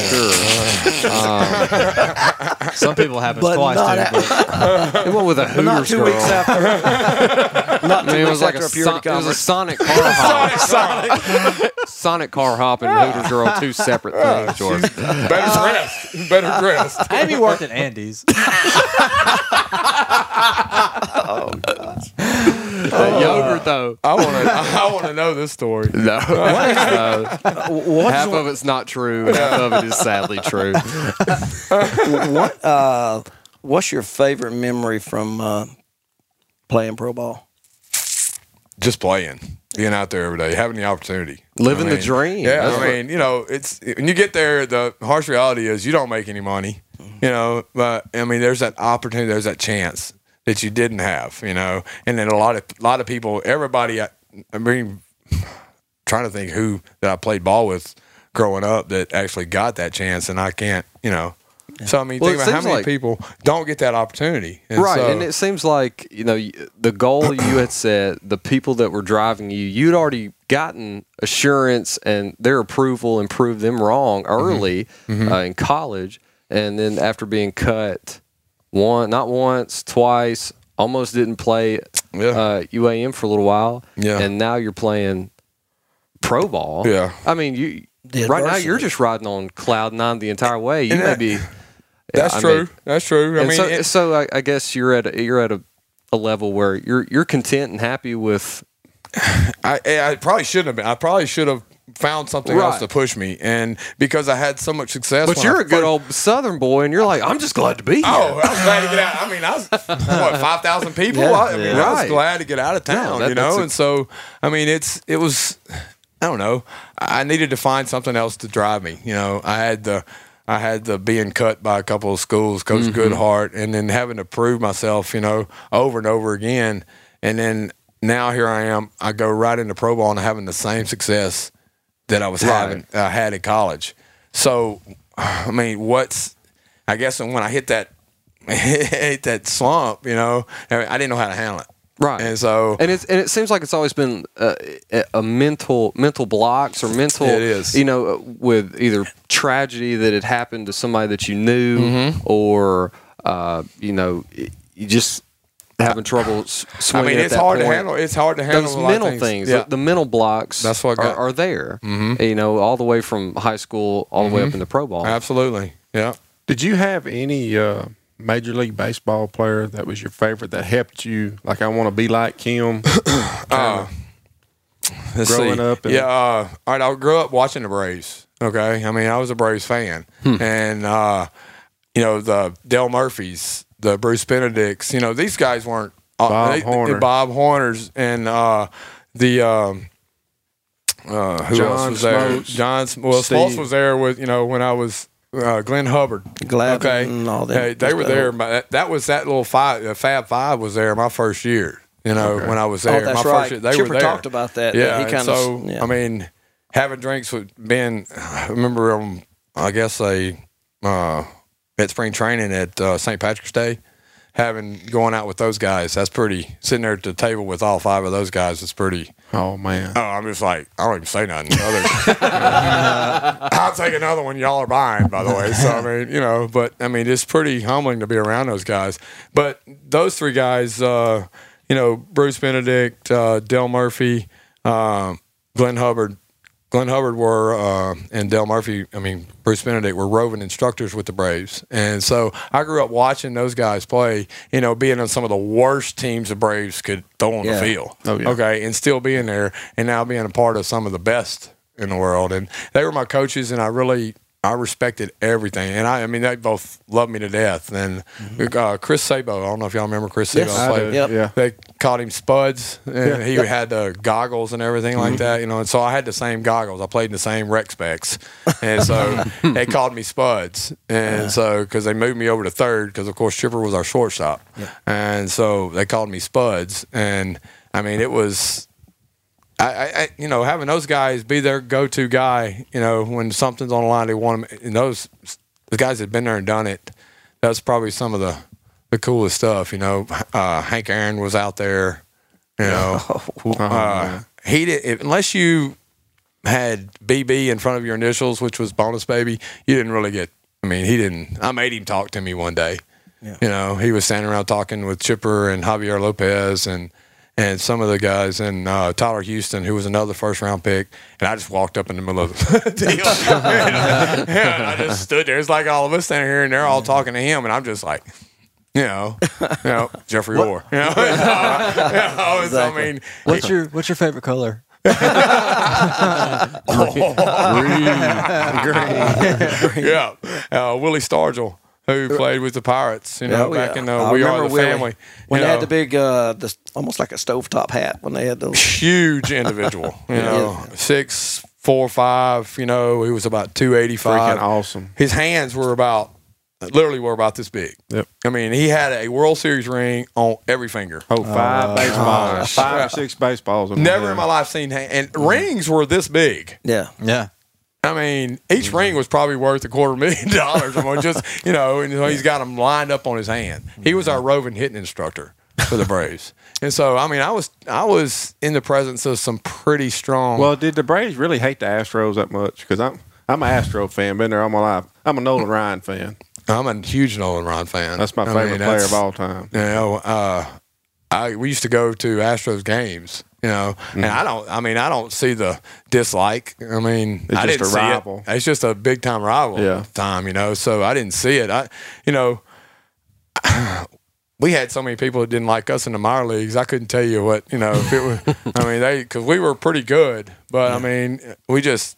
You know, you got the Chipper Joneses and Tyler Houstons, and then you got Pete Smith, who pitched in the big leagues with the Braves. He was on rehab assignment with us, and Dave Justice came down and played with us. And I mean, that guy. That's when he was married to Halle Berry, and you know, and they were just the ultimate couple at the time. You know, and I never played in front of more than say 7,000 or 8,000 fans. That was in matter of fact.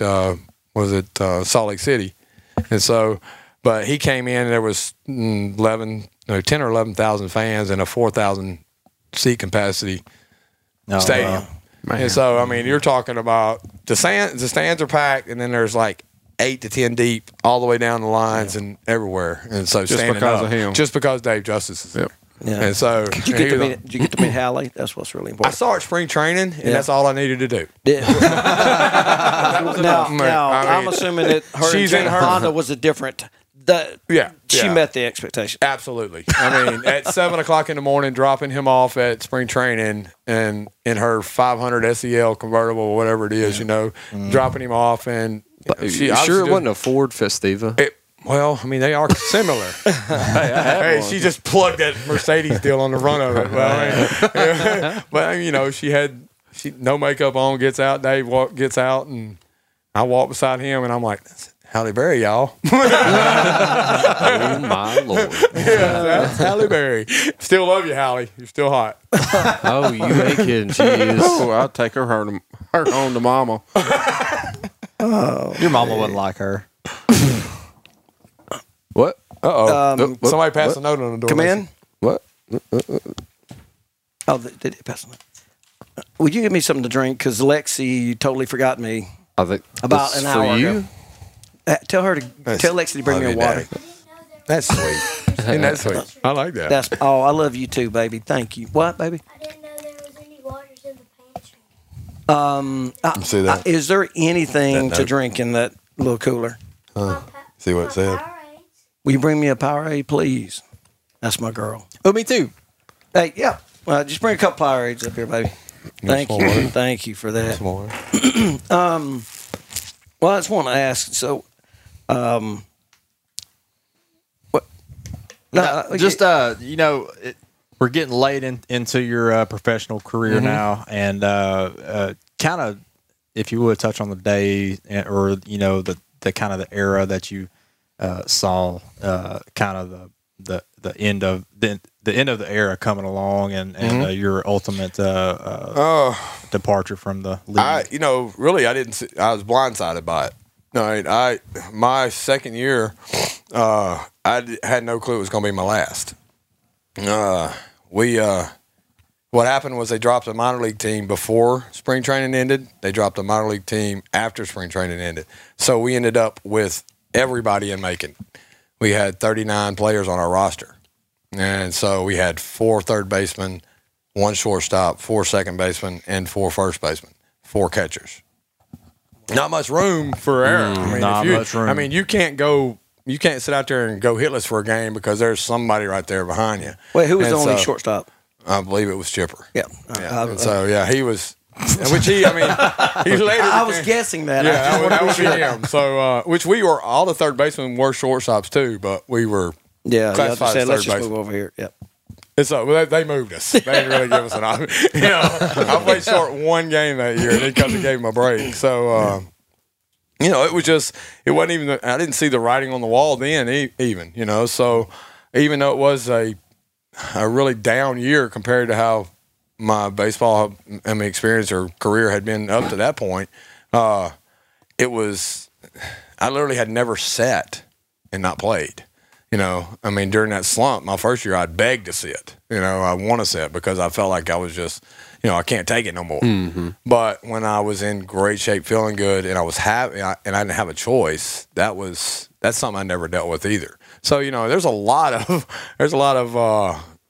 I guess you're dealing with a lot of failure. The mental side of the game is twice as hard as the physical side, and so if you got to deal with those type of ups and downs. I wasn't expecting to have any more than, tops 21 or 22 people, or 23 or 24 people there, and maybe one other person in front of me or with me, And so I'm battling basically the second baseman, the third baseman, and the first baseman for a spot in the lineup, and there's 12 of us for 3 spots. So it makes it kind of tough, and I'm one of the old guys. There was 3 what age are you at right now in this story? 25. So you're 24. You're an old guy. Yeah, 24. Okay. Yeah. And they thought I was 22. The clock's ticking at that point. Yeah, they thought I was 22. So, I mean, that's like I said, they never checked birth certificates or anything at the time. And I mean, it might sound wrong, but I was doing what I had to do to go play. Yeah. So anyway, I think I was 24, and I mean, the season ended, and it came back to Spring Hill, and I was probably in better shape than I've ever been.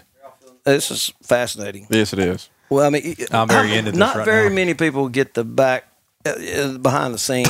Well, here's The backstory. The backstory. Well, here's my thoughts. I'm not a huge baseball person. I've never you really suck. followed it.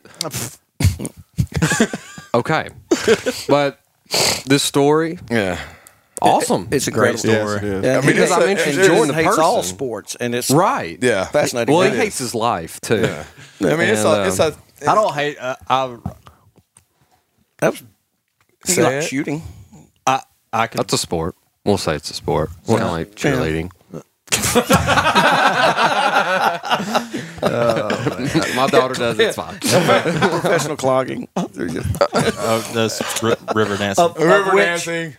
This man over here, his wife won the world championship. She was in Then what? clogging.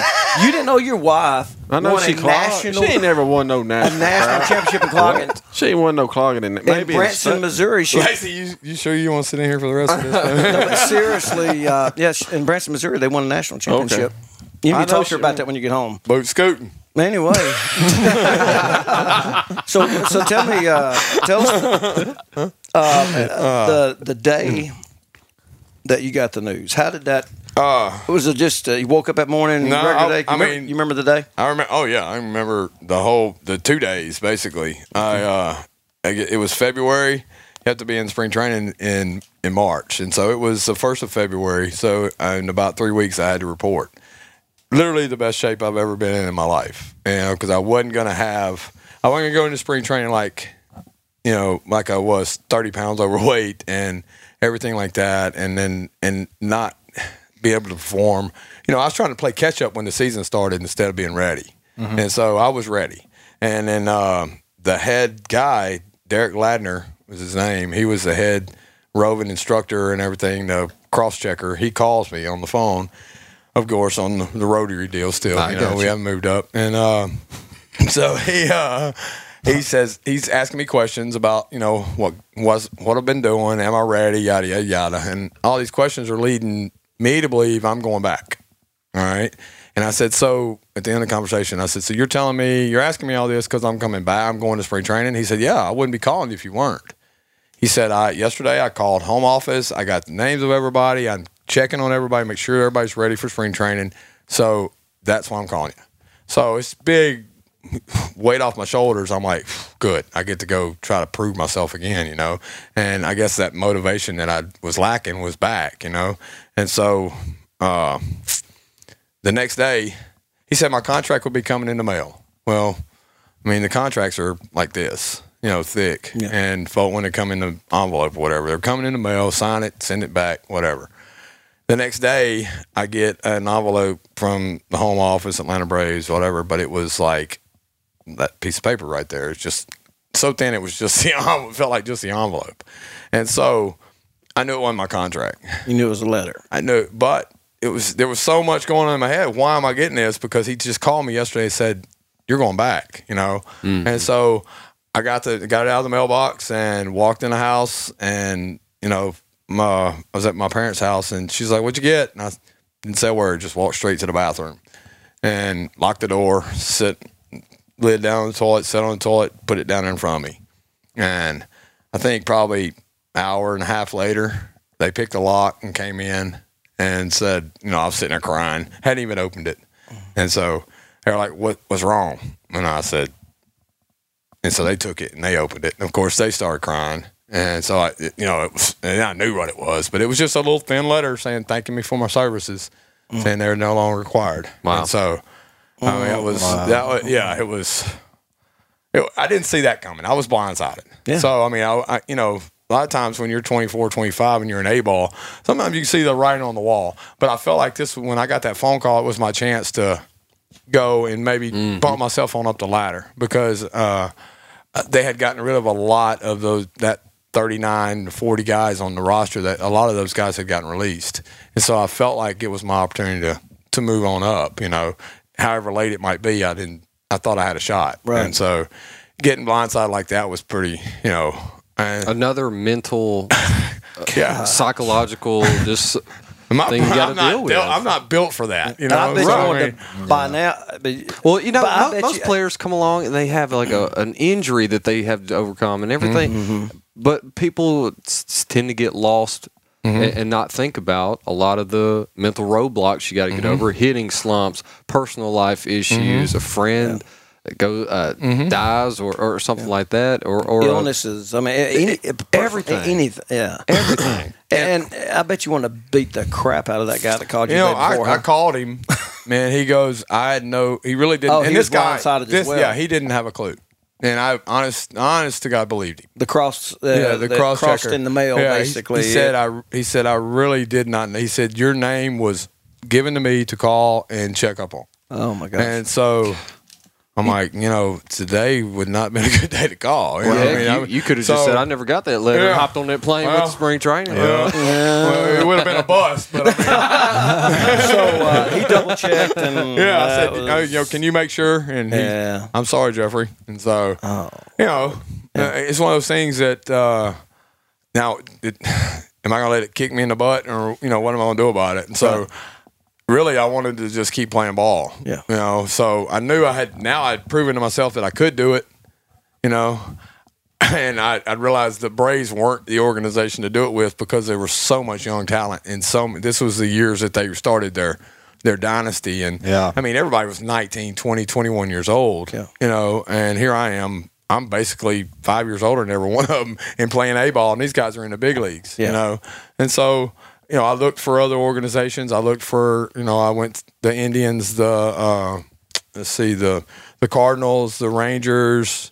I've tried out for all these people. Yeah. But that 2-5 in front of my name, that rage was, if I'd have been in AAA or AA and spent 2 years there and been 25, you were being developed. I would have been. All that, I could have been that guy. Yeah. But instead, I was that A-ball player that started playing when he was 23, and was still in A-ball, and just wasn't room in the end. Yeah. And so, that was it. I was done. I went back to school to run from reality, borrowed a bunch of money for student loans and just hung out. Yeah. I'm trying to find another place to play ball. And so I left school and 30 hours short of my degree. Yeah. So. Now, what developed after that? I mean, when baseball was that fading light, and you're thinking, what was the next passion that built up, or was there anything? Softball. I remember watching you playing softball in Spring Hill. And in the league up there? Yeah, in the league. Yeah. You could hit it anywhere you wanted to. It was a lot of fun. You could hit a home run when you wanted to. You could hit it in the gap where you wanted to. I remember watching. He played with Tom, was it Jeter?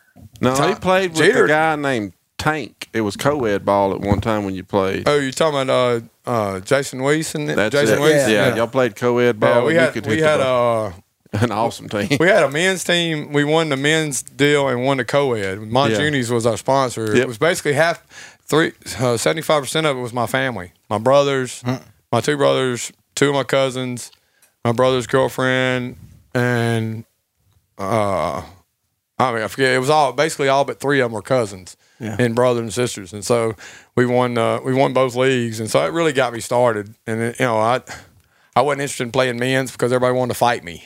Because it was if it wasn't my mouth, it was because I'd played pro ball. you know, they take that guy Right, down. everybody's got a little grudge. Yeah, behind I mean, I didn't want to play it, didn't want to have nothing to do with it. And so I do have just a few questions I'm kind of interested in. You kind of alluded to it earlier about JUCOs on every corner or the internet and being able to promote yourself almost. How different is baseball today compared to back in the early 90s when you were coming up? I mean, just all things that you see. Well, you know, I do baseball and softball instruction, hitting and fielding instruction. And, I mean, you can get in touch with me just like touching a button, get in touch with me. You know, we never even dreamed of having a baseball hitting instructor or any way to get in touch with one, much less to pull up one in a couple seconds on the internet and find them. I mean, that aspect of the what's available to each kid, you know, and everybody, girl or boy out there, what you know, the amount of information. You know, we learned it playing wiffle ball in the yard. There you go. I mean, honestly, God, we did. I mean, it was trial and error playing wiffle ball in the yard. Throwing your curve ball. Yeah, with a wiffle ball. You know, I mean, it's if you hit your little brother, you just hit him. Yeah. I mean, that's the way it was. But now, I mean, they have so much information available. They have so much, you know, technology that you can basically stop the swing, the pitch, the throw, everything like this. And you can break down every aspect of it. Everything. Now, do you do that for the guy? So, so jumping ahead to where you are today, when did you start your business? 2013. So tell us a little bit about that.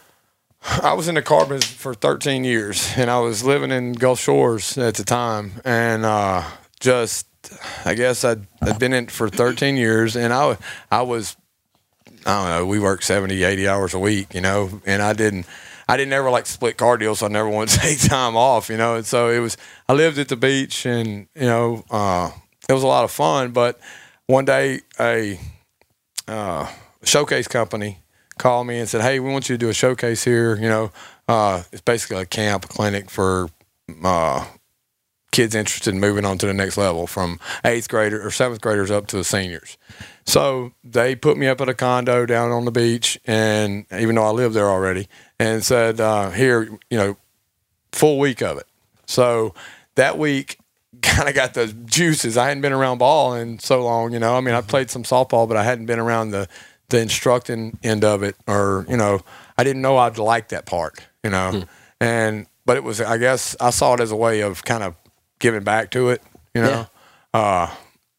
But I just couldn't get enough of it at that point. You know, I guess 2 weeks later, I did a Facebook poll, you know, as to should I come back to Louisiana or should I stay in Alabama and, you know, do this. If I wanted to do baseball, softball instruction, where should I do it? I didn't know anybody in Gulf Shores, which if I'd stayed down there, I'd have made a killing. But I mean, I didn't know anybody down there. Everybody was in the car business, and so everybody I knew was up here when it had something to do with ball. And so I decided I'd head home. You know, I walked in the dealership one day and I said, "Where's that paper I signed?" And they were like, "What?" And they said, "When you fire somebody, they quit." They said, "Well, who's getting fired?" I said, "No, I'm quitting." Yeah. And I signed it, walked out, and just thought I was going to throw up all the way to my apartment to clean it up because I did not have a check coming. You throw up a lot. Yeah, well, I didn't this time. I did this time because I told myself this is what I want. You know, I mean, this is. Yeah. But you know, it was one of those things. It's scary because I knew how much I was going to make in the car business, even though it was commission based. I knew every month how much money I was going to make. I was coming back to Spring Hill to an uncertain business. Yeah. You know, did I make the wrong decision or anything like that? And it's, you know. I mean, there's a huge risk. And it when was your own business is scary. And it was the first couple of years. Yeah, not when you're that rich, you know. But I mean, I wasn't. I think I had $75 left in my pocket or something like that, you know. And so when I came back here, I had probably 20, 25 kids that went year round, you know. But I mean, over the years, it kind of built up. And when Lacey and I met a couple of years ago, she kind of got me in the door, you know, with some people in Minden. I moved to Minden, and she introduced me to the right people, you know. And I said, "You just get me in the door, I'll do the rest. You know, I'll prove myself. I won't let you down." You know, it was touch and go there. She didn't know whether I was really good at what I did or not, you know. And so, I mean, there's 1,000 people that do what I do and the Arklatex, right? But how many of them can actually, you know, produce? And so I said, get me there. I won't let you down. So now, you've been in business since 2013. Yeah. What's the name of your company? Elite Baseball Softball Academy. If people are trying to get in contact you with from the surrounding area, what's the best way to do that if they're interested in what you're doing? Do it on Facebook. I have Elite Baseball and Softball page on there. On Facebook, okay. Yeah. And then you can get in touch with me through just my phone number, which is 318-578-0348. All right, anybody in the Arklatex? What's the farthest people you got coming out? You got? Well, right now, Magnolia comes to Minden, I guess, and then I mean I've got people in Texas that I do kind of stuff like they'll send me like videos of what their kids are doing, okay, and I'll kind of diagnose it and then send it back. Neat. I mean, it's not. I mean, I don't charge anybody for that, so I mean, I'm sure my email will get blowed up saying here, fix my kid, but that's okay. You know, I mean, if they're far enough away and they think I can help them, if I can, I will. And well, so, if you do the right thing, it always pays off. and I mean, it's something I love. And Lacey come out and watch. She goes, I don't know how you do it, you know, because kids today they're not like we are. I mean, we were, you know, these kids today are kind of idiots. I mean, not very respectful. these kids today, a lot of them are not very respectful, and a lot of them are, you know, pretty handed just about anything. And so you've got some that are grounded, but you got a bunch of them that, you know, and so she's I would kill them kids. You know, and so I've developed a lot of patience with them, and I feel like I'm pretty good at what I do. Yeah. And Well, that's great. Well, no, we're looking forward to Tag's going to start, hopefully. Yeah, we're I'm trying to hoping we can. We start, I'm hoping we can. You say you start them out at 6. Yeah. Young as 6. Yeah. I want to get the Tagster. The oldest I have, the youngest is 6, the oldest is 21. So Have you? So you got a good spectrum there. What is your best success story? You don't have to give a name. Could you give an instance? Well, I mean, you know, I have the average age is probably in that 10 to 12 range, 8 to 12 range, and so, I mean, those kids are just every year getting better and better. I mean, they are. You know, high school kids wise, I sit here and one of my favorite people in the whole world, are Amber Lee. You know, Amber Lee Nix. Shout out to Amber Lee Nix. Love that girl. She one of my favorites, probably so. Yeah. And so she's, she just finished her second year at Hines, and she's going to go to Centenary to finish out her next 2 years. Great. And so, how fast you throwing now? It's hard to say. I mean, she's in the 60s. I just don't know where at. She can sling that ball. She throws. I mean, I don't care. 46 feet. That's pretty quick. Yeah, it can only 394 miles an hour. I've got more respect for him. Baseball people are going to not like this, but I have more respect for the great softball hitters. I mean, as far as that, because they have less time to react. They have, it's on top of you. Some of these girls are throwing it from 40 feet by the time these girls are 6'4", 6'5". I guess it's a timing thing. Yeah. Oh yeah, Softball speed's amazing. It's just reaction. The reaction time is so stupid. I've let her pitch. I had that 1 year. I had in the top 21 batting averages in the whole area. We had 7 of the top 25, I think, at North Webster and for baseball. All right, and these kids, we had the top 1, 2, and 3. Wow. In the area, and that's from North Webster. That's from like Northwestern and Alexandria up. Yeah. So these kids were killing it. Yeah. Okay, they were we were in the mid 3s as far as the team batting average, and so it was crazy. And they, with that comes a little bit of confidence and a little cockiness, and so she's over there. I'm like, y'all come on over. I'm gonna bring y'all down to her. Right. I said, step up here. Yeah. And so, it's a different world when you step in there at 46 feet or so, and you got her throwing anywhere from 59 to 64 miles an hour at you. Some of them didn't even get a bat on it. and these are some of the best baseball hitters in the area. Have you ever seen Being the that Alex girl. Pujols versus Jenny Finch video? Oh yeah. He got I'm humbled sorry, pretty quick. but I'm not going to stand up there and look that stupid. There's too much groundwork laid in front of me already. She's throwing 69 miles an hour. Yes, I'm not. It's like 103 or something. Yeah, if not more than that. If I not- mean, it's so crazy. So Now, if you're interested in what Jeffrey's doing down there, it's Elite Baseball and Softball Academy. You want to give that number out one more yeah, time? it's 318-578-0348. All right, look them up on Facebook. Hey, And no, go ahead. Go ahead. no, we appreciate you coming in. I mean, I've enjoyed it. For a guy that's not as in love with baseball as Mr. Lovefest over here, I really am, I appreciate I'm it. glad you got to I come. appreciate it. And, I'm glad I was here. I'm fascinated. glad I was being here. Are you teaching the kids down there to trash talk as good as you have done? I mean, now 'cause- there's a couple of them that I will coach along the way.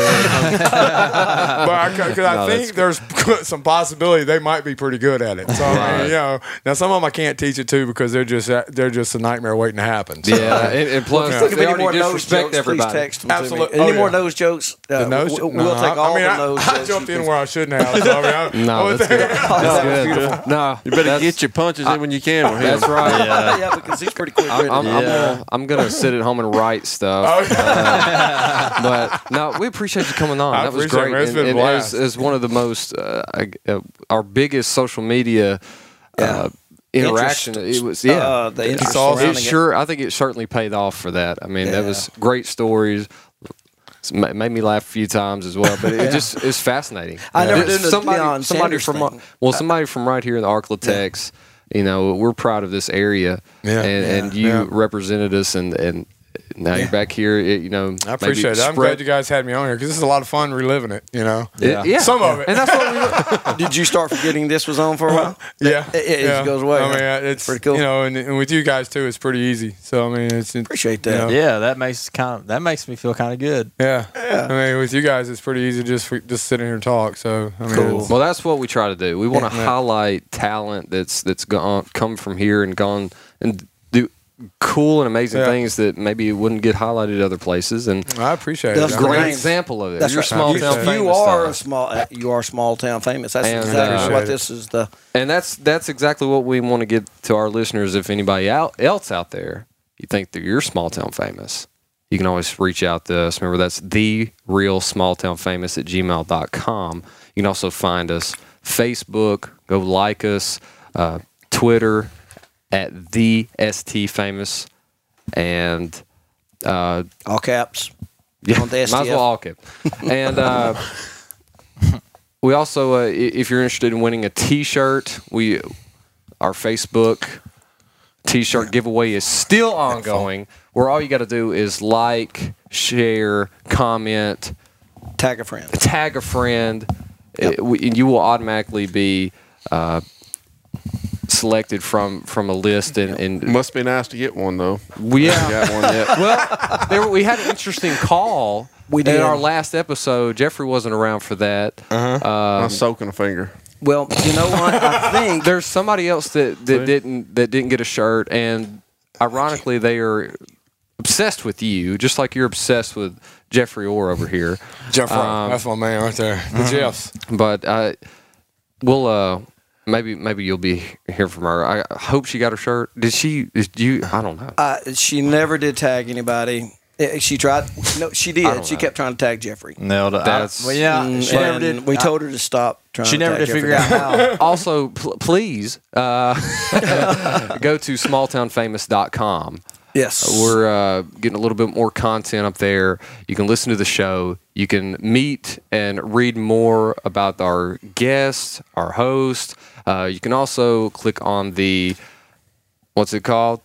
Help us show out. some love. Show some love button. Show some love button. It takes you to Patreon, our Patreon page, where you can support us for as little as $1 a month. $1 a month is doable for most people. Yeah, that's doable for I'm most doing people. it. Because we want to continue to provide free content to That's everybody. exactly right. And we want to make you laugh. And so And if you go to if you happen to be familiar with Patreon, If he's taking a picture of my nose, it's I swear. no, he would have to be standing further back. Yeah, That's right. So it's just an You eye. walked into that one. I did. Which your nose says all the time. They wrecked themselves. I mean, they just keep on. It's so cold. I seen him today at the four-way in Taylor. He had to roll his window down to look to the left, so his nose. Dang. But if they want to find us at Patreon, it's www.patreon.com/smalltownfamous. And also, hey, we're getting a selfie right here. But hey, look, you want to take a picture of your shirt? Absolutely. Yeah, you get a small town famous Hey, no, shirt. hey, you know, Hang take on. a picture of us. We're going live. Oh, we're live. Are we live? Yeah, do it. All right, Might as Do it well. live. Lacey, you We'll wanna- do it live. Hang Oh on. my gosh. Trying to connect. Oh my gosh. I got Verizon. My Wi-Fi. Here, here. Hey, you did you know they're putting a Verizon Here you tower go. in Taylor? I'm going live. Hey, you going live? Let me swap it over. Hey, you keep stepping on my cord, man. Well, don't holler at me. I'm sensitive. He's going live. There you go. That's going on, the Lacey? camera. That's the camera, Jeffrey. No, it ain't. What? That's the video. That's but it's that's video. not the same as Facebook Oh, Live. you talking about Facebook Live? Oh, Oh my gosh. Oh my Jeffrey's God! gonna turn his iPhone camera on. Somebody get that man a rotary dial. Open that up. Let me take a picture of it. Somebody. Here, I'm gonna do how do you Facebook go Live live for on you. Facebook? Where you It says when you go start live. posting, Man, I it don't says have go a nose live like video. You know what, Chase? I don't Live have video. a nose like you. Here we go. Let me do Jeff. I'm gonna do it, Jeffrey. Yeah. Let me You ain't tag got a him. nose like me, and I ain't got a gut like you. So that's one thing. That's Cinderella fat. What? Yeah. What does that even mean? I can't say it on the air because of them rules. Them up on the rules wall. up there. Yeah. I can't remember Notice the rules. so. please. What's up? Tell you that. Hey, Jeffrey Orton House. Hey, been We're a blast. Having a good time up here. We're about to wrap up. There's hi, my man Lacey. Jordan. There's Lacey. Yeah. There you go. Chase. What's up? Stop. Jeffrey.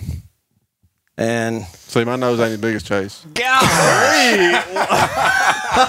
Man, that's his one go-to, isn't it? That's all you need. so, hey, I got the one go-to, you wanna but do there's the a lot of honors? Someone do the material honors? working You here. know somebody want to do the honors? Since right. Jeffrey's never had Yeah, one. hey man, here's your shirt for you. We appreciate Let me you get over coming in. All right. This is a small town famous T-shirt. Wear it everywhere you go, please. Absolutely. Absolutely. But we want to recognize that you are small town famous officially.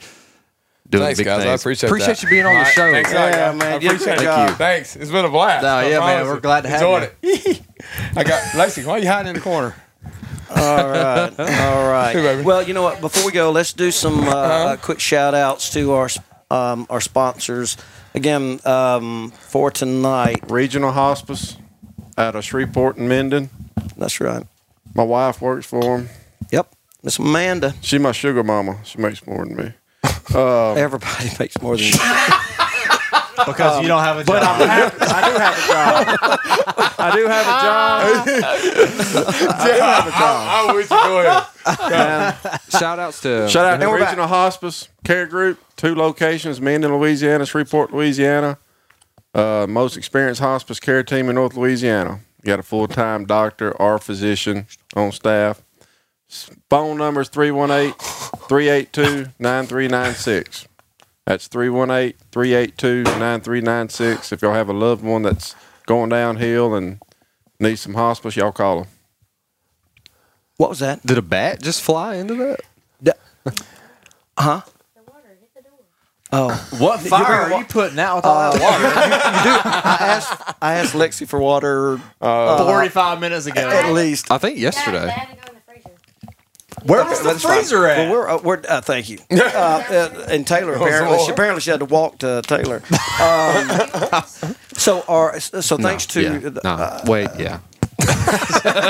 so thanks to them. Thanks to Billy Bland Fishery. Thanks to Lake Sioux Nursery, Shooters, the station, Mikey's Outdoor Whitehead. Marine Acne, Whitehead, something. Outdoor Repair and Service Symposium. Otherwise known as the longest company name in Arkansas. What is the company name? It's on the website. It's yeah. Whitehead Outboard Marine. Out what? Outboard Marine. Outboard. Outboard Marine. Outdoor. It's not outdoor. It's outboard. Outboard. Outboard. Like a pig? Well, let's Google You know it. what? But all they got to do is go to www.smalltownfamous.com. Click and, on sponsors and you'll go click right on to sponsors. there. You'll There go you right go. to it. That's and the you can read it easiest for way. yourself. Figure it Instead out of typing yourself. all that Instead out, of you just go typing, to it. instead of typing all that. And plus, He you needs can an listen to the acronym. show while you're Here it laying is right down. here. Yeah. What does it say? What is his Whitehead- official name? We Whitehead butchered it Marine. last episode. That says, dude, what have you been looking up? Oh my gosh. All you've been looking up is nose pictures? What are you trying to do? Compare them to one special guy. Gosh. So what's his name? I'm sorry. Whitehead Marine and Outboard Repair. Let me see his phone. There we go. So again, thanks can't read it. thanks to those sponsors. That's all the shout outs, I believe. Can you get your Jerusalem our- cruiser off of my board? So was there anything else anybody wanted to bring up? No, we can save some of this other stuff. well, you know we just what? want to really highlight Jeffrey today. We do, fine. but there is something we promise we do every episode, and we didn't pick our iTunes review winner. Well, did we? We do have one. Yes, I guess yes. because we went from 15 to 16. Yeah. So Really? Yeah, we absolutely have. But We sure but we're just do. going to randomly pick one. So let me go to Small Town Famous on iTunes at the iTunes store and see how fast we come up. Usually it just pops right up. That's what Jeffrey says. Mark. Mark, because we all know he's having trouble. I'm fixing to start marking for people. I didn't say nothing. I've been good this episode. You have, and I'm proud of you, Jeffrey. Proud of you Thank you. because I've kept you muted most of the time. Don't look this way. You poke me in the eye. Yeah. All right. You have to come up with this new is material the- next time. You're like that. You're like that tuba pitcher. All you got is one pitch, man. And I'm knocking it out of the park every time. So Wow. I haven't even read this. This is the winner because it's an awesome review. It happens to be the newest one, but it's awesome. Do it. Have y'all read it? No, I've not read it. No, man, I'm busy. I It's like work having a conversation with friends. Except for lately because you're jobless. Seriously, I have a job. Tell them I have a job, so shut up. you do now have you're a job. technically still employed. You just hadn't been in a month. I got a new job. He does. I don't work at the sawmill no more. Yeah, and I want it waxed tomorrow.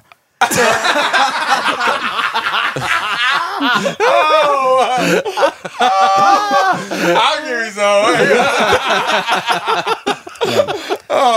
So this is That's from not funny. I'm sorry. that. No, that was. That was funny. That really was good stuff. Trust me, I'm very funny. Yeah, that was good stuff. Who won? That's enough on me. That is. It's never enough. God, you keep walking into him. He's like he is freight off the potty break. Freight. Which we love freight. Oh yeah, we don't love So y'all don't love me? You're the we love. Well, no, yeah, that come out wrong. No, we love you very much. I'm just saying, you take it in stride. I don't care. Anyway, who won the Dadburn thing? The lawn, it's still the lawn ranger. LAWN. When you're from Arkansas, it still all sounds like Lone Ranger. Yeah. Oh yeah. The lawn, That the draws Lone that Ranger. pull I in. do The Lawn Ranger, 1985. It says it's 5-star review. This is like having a conversation with my buddies. We talk about all the same stuff, all the way down to conspiracies and even the giants of Genesis 6. Did you leave this, Jordan? No, I didn't. Anyway, I've binge listened to all the episodes. Killer podcast. Where can I get Jeffrey, a they t-shirt? may not have a job either. If you binge listen to our podcast, Like nonstop. you remember trying to doing the profile A lot of of the guy that left us our first review ever but it was on Facebook. The truck driver, Yeah, right? the truck He driver. said we had the second worst podcast he had ever heard. The worst being a A truck driver reading every signs on the way down the interstate. high on speed. Well, man, I'm glad y'all invited me to this thing. Standards were But you so low.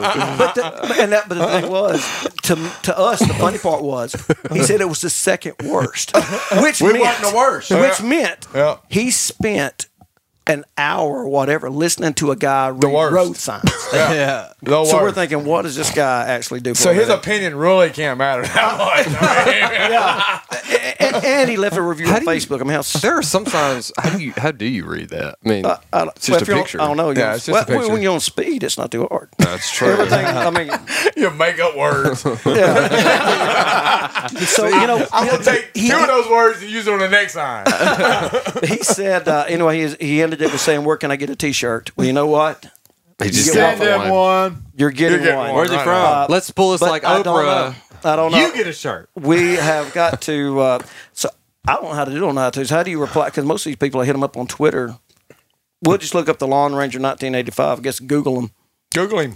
Well, no. Watch it We'll be get Jordan. But here's the deal. our If he's research listening- team. well, you know, it doesn't matter. It's not because you, is it, obviously, Joe? if he's listening to every episode, what we're going to say, Lawn Ranger at 1985. Thank you very much for listening. Email and us. if you will please, tweet us. tweet us or message something email like us. that. That's right. Go We'll to get the in contact with website you. and get with us. And you've got a Small Town Famous T-shirt headed I got to your learn how to way. do this tweet thing. Really? Tweet. It ain't idiot. hard. I'll You tell know you, what? give me your phone. I'll look up Twitter. What you do is you look up Jeffrey and block him immediately. That's the first thing you do. And subscribe to Donald Trump. The first one is follow Donald Trump. I'm gonna have Ask to Google me- how to ask tweet. me the I'm gonna first get it. person I saw- I've got a tweet deal. I just don't know how to do it. I mean, So who was the first person you followed when you got on Twitter? Donald Trump. Yeah, it's absolutely. And don't make the mistake though of following Donald Trump, President Donald Trump, Yeah, there's and you'll get the White House. yeah. It's all the same. And don't go to whitehouse.com. Right, either. because it goes ding ding ding ding ding ding ding ding. It's all day long. It's ridiculous. Yeah, No.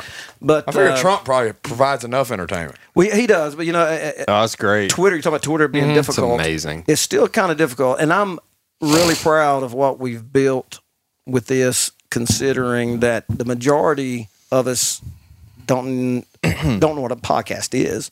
I didn't know. I'm gonna And- be honest with you. Yeah, and it's I'm going to this thing. Yeah, I mean, look at it. Like I you love said, the I honesty. had no clue. that is the demographic around here. They just didn't He's know. like, who? I said, what? Yeah, I'm like, listen. She goes, oh, what are you doing? I go, I have no clue. I'm just gonna go have fun. A podcast? A Is podcast. that something I don't know. farmers do? I'm talking into a microphone. That's Yeah. all I know. this will be. This is the, tin can that said they'd give me a shirt. but this is. I'm gonna get his new T-shirt, honey. But I think At Aaron, least you got one. you know, Aaron, the one that does our producer, he, you know, when it comes down to it, he basically said this is the future of talk radio. Yep. I mean, that is dying because this is talk radio on demand. And I'm gonna tell you something. If I've never binge listened to a podcast before, but I went and what really spurred the narrative podcast was a podcast named called Serial. Yeah, that's number one at all times. Yeah, Have you listened to S Town? yeah. That's number. Yeah, that's the. Isn't it the same people that? It's the same created? people. Yeah. The thing is, with Serial, they did one a week. S Town just launched the entire season. The thing, it's one story. They're kind of And, going at a Netflix. Right. Yeah. That you will like, no, don't stop, and it's an incredible story. Which is the complete opposite of us. Is like when It when is so does this awesome. stop? But I'm gonna tell you something. Wow. But listening to their podcast, it sounds like it's a small town right outside of Talladega, and the dude from whatever PB Public Radio didn't recognize that fact, but Woodstock, Alabama, and it sounds like Taylor. A lot of the people, their accents and all of that, and there's like, this place can't be real. It's almost like mystical, and I'm thinking, we listen to that crap every day. It's for real. Now we don't call this place S Town. I love where we live. I thought it was T-Town. But anyway, it's an awesome podcast, and I'm not really meaning to give them a shout out, but What's up? Maybe they'll give it us just made me Maybe think. they'll give us one back. Yeah, that's right. Yeah. But anyway, he binge listened. Has anybody been scrolling through the top charts and seen Harmontown and thought it was ours at first? Because it's kind of the same color and the same shape of our icon. I had, 'cause I don't know how. They get a little bit. Hey, this thing is trademarked. If they get a little too What do you go to? close, Well, first you got to found a way to pay for our You got to equipment. throw away. First, you got to throw away that Motorola. And you got to actually get a smartphone. you know the thing is, I was trying to tag all of us in our. I was announcing that Jeffrey was almost here. Knew we're about to start recording. I tagged you. tagged you. I tagged myself. Tried to tag Chase. Didn't tag me. No, I tried, but apparently he doesn't even follow our Facebook page. What? Why not? I get all like the it. updates. You follow it? Have you liked it? What is there a It wouldn't difference? even come up. Whenever you like it, you start following it, don't you? Yeah, it's a 2-in-1. Well, yeah, And normally, then you can unfollow it, but still be exactly. But I haven't. Why not? Why wouldn't you come up? Your name would not come up. Maybe I'm a ghost. Maybe he doesn't like our page. I don't like commitment. Okay, We know. I'm gonna give this podcast about 40 episodes before I make a decision. Gosh.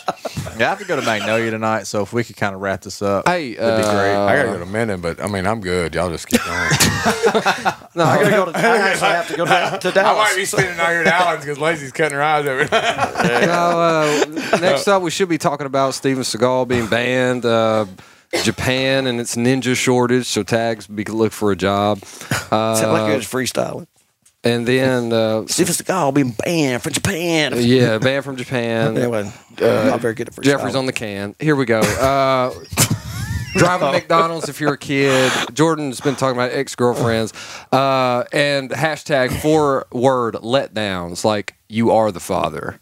That's 4-word letdown. Or Chase has had that let down twice.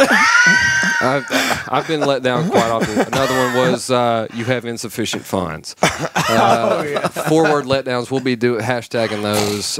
What's the brokest you've ever been? I'm interested in that topic. Yeah, that'd be great.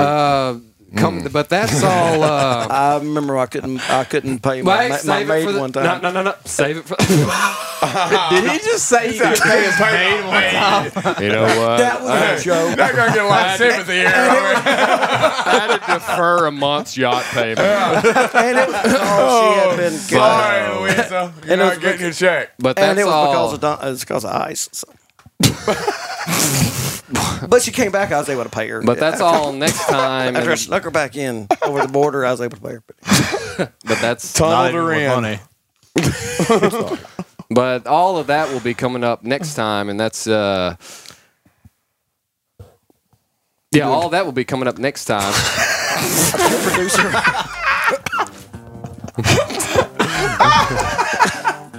And that'll do it for us at Small Town Famous today. All right, I don't know what that is. Whatever that is, I've never seen that before. Alan on the teleprompter, I've never seen that. No, we're gonna do thing again. But I can't read it. There's no words on it. Okay, ready and There's no words on it to play us out. What does that mean to play us out? it's Sting. Sting's gonna do. It's video. Sting video What is?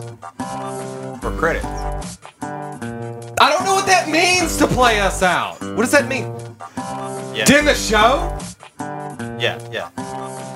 All right, go. In 5, 4, 3, 2, That's tomorrow, and that is up. and again. 5, 4, 3, 2. That's next time, and that is it for us today. And we'll leave you with. I can't do it. Okay. I can't do it. We'll do it live. Oh, okay. No. No, we'll do it live. Screw it. I'll write it, and we'll do it live.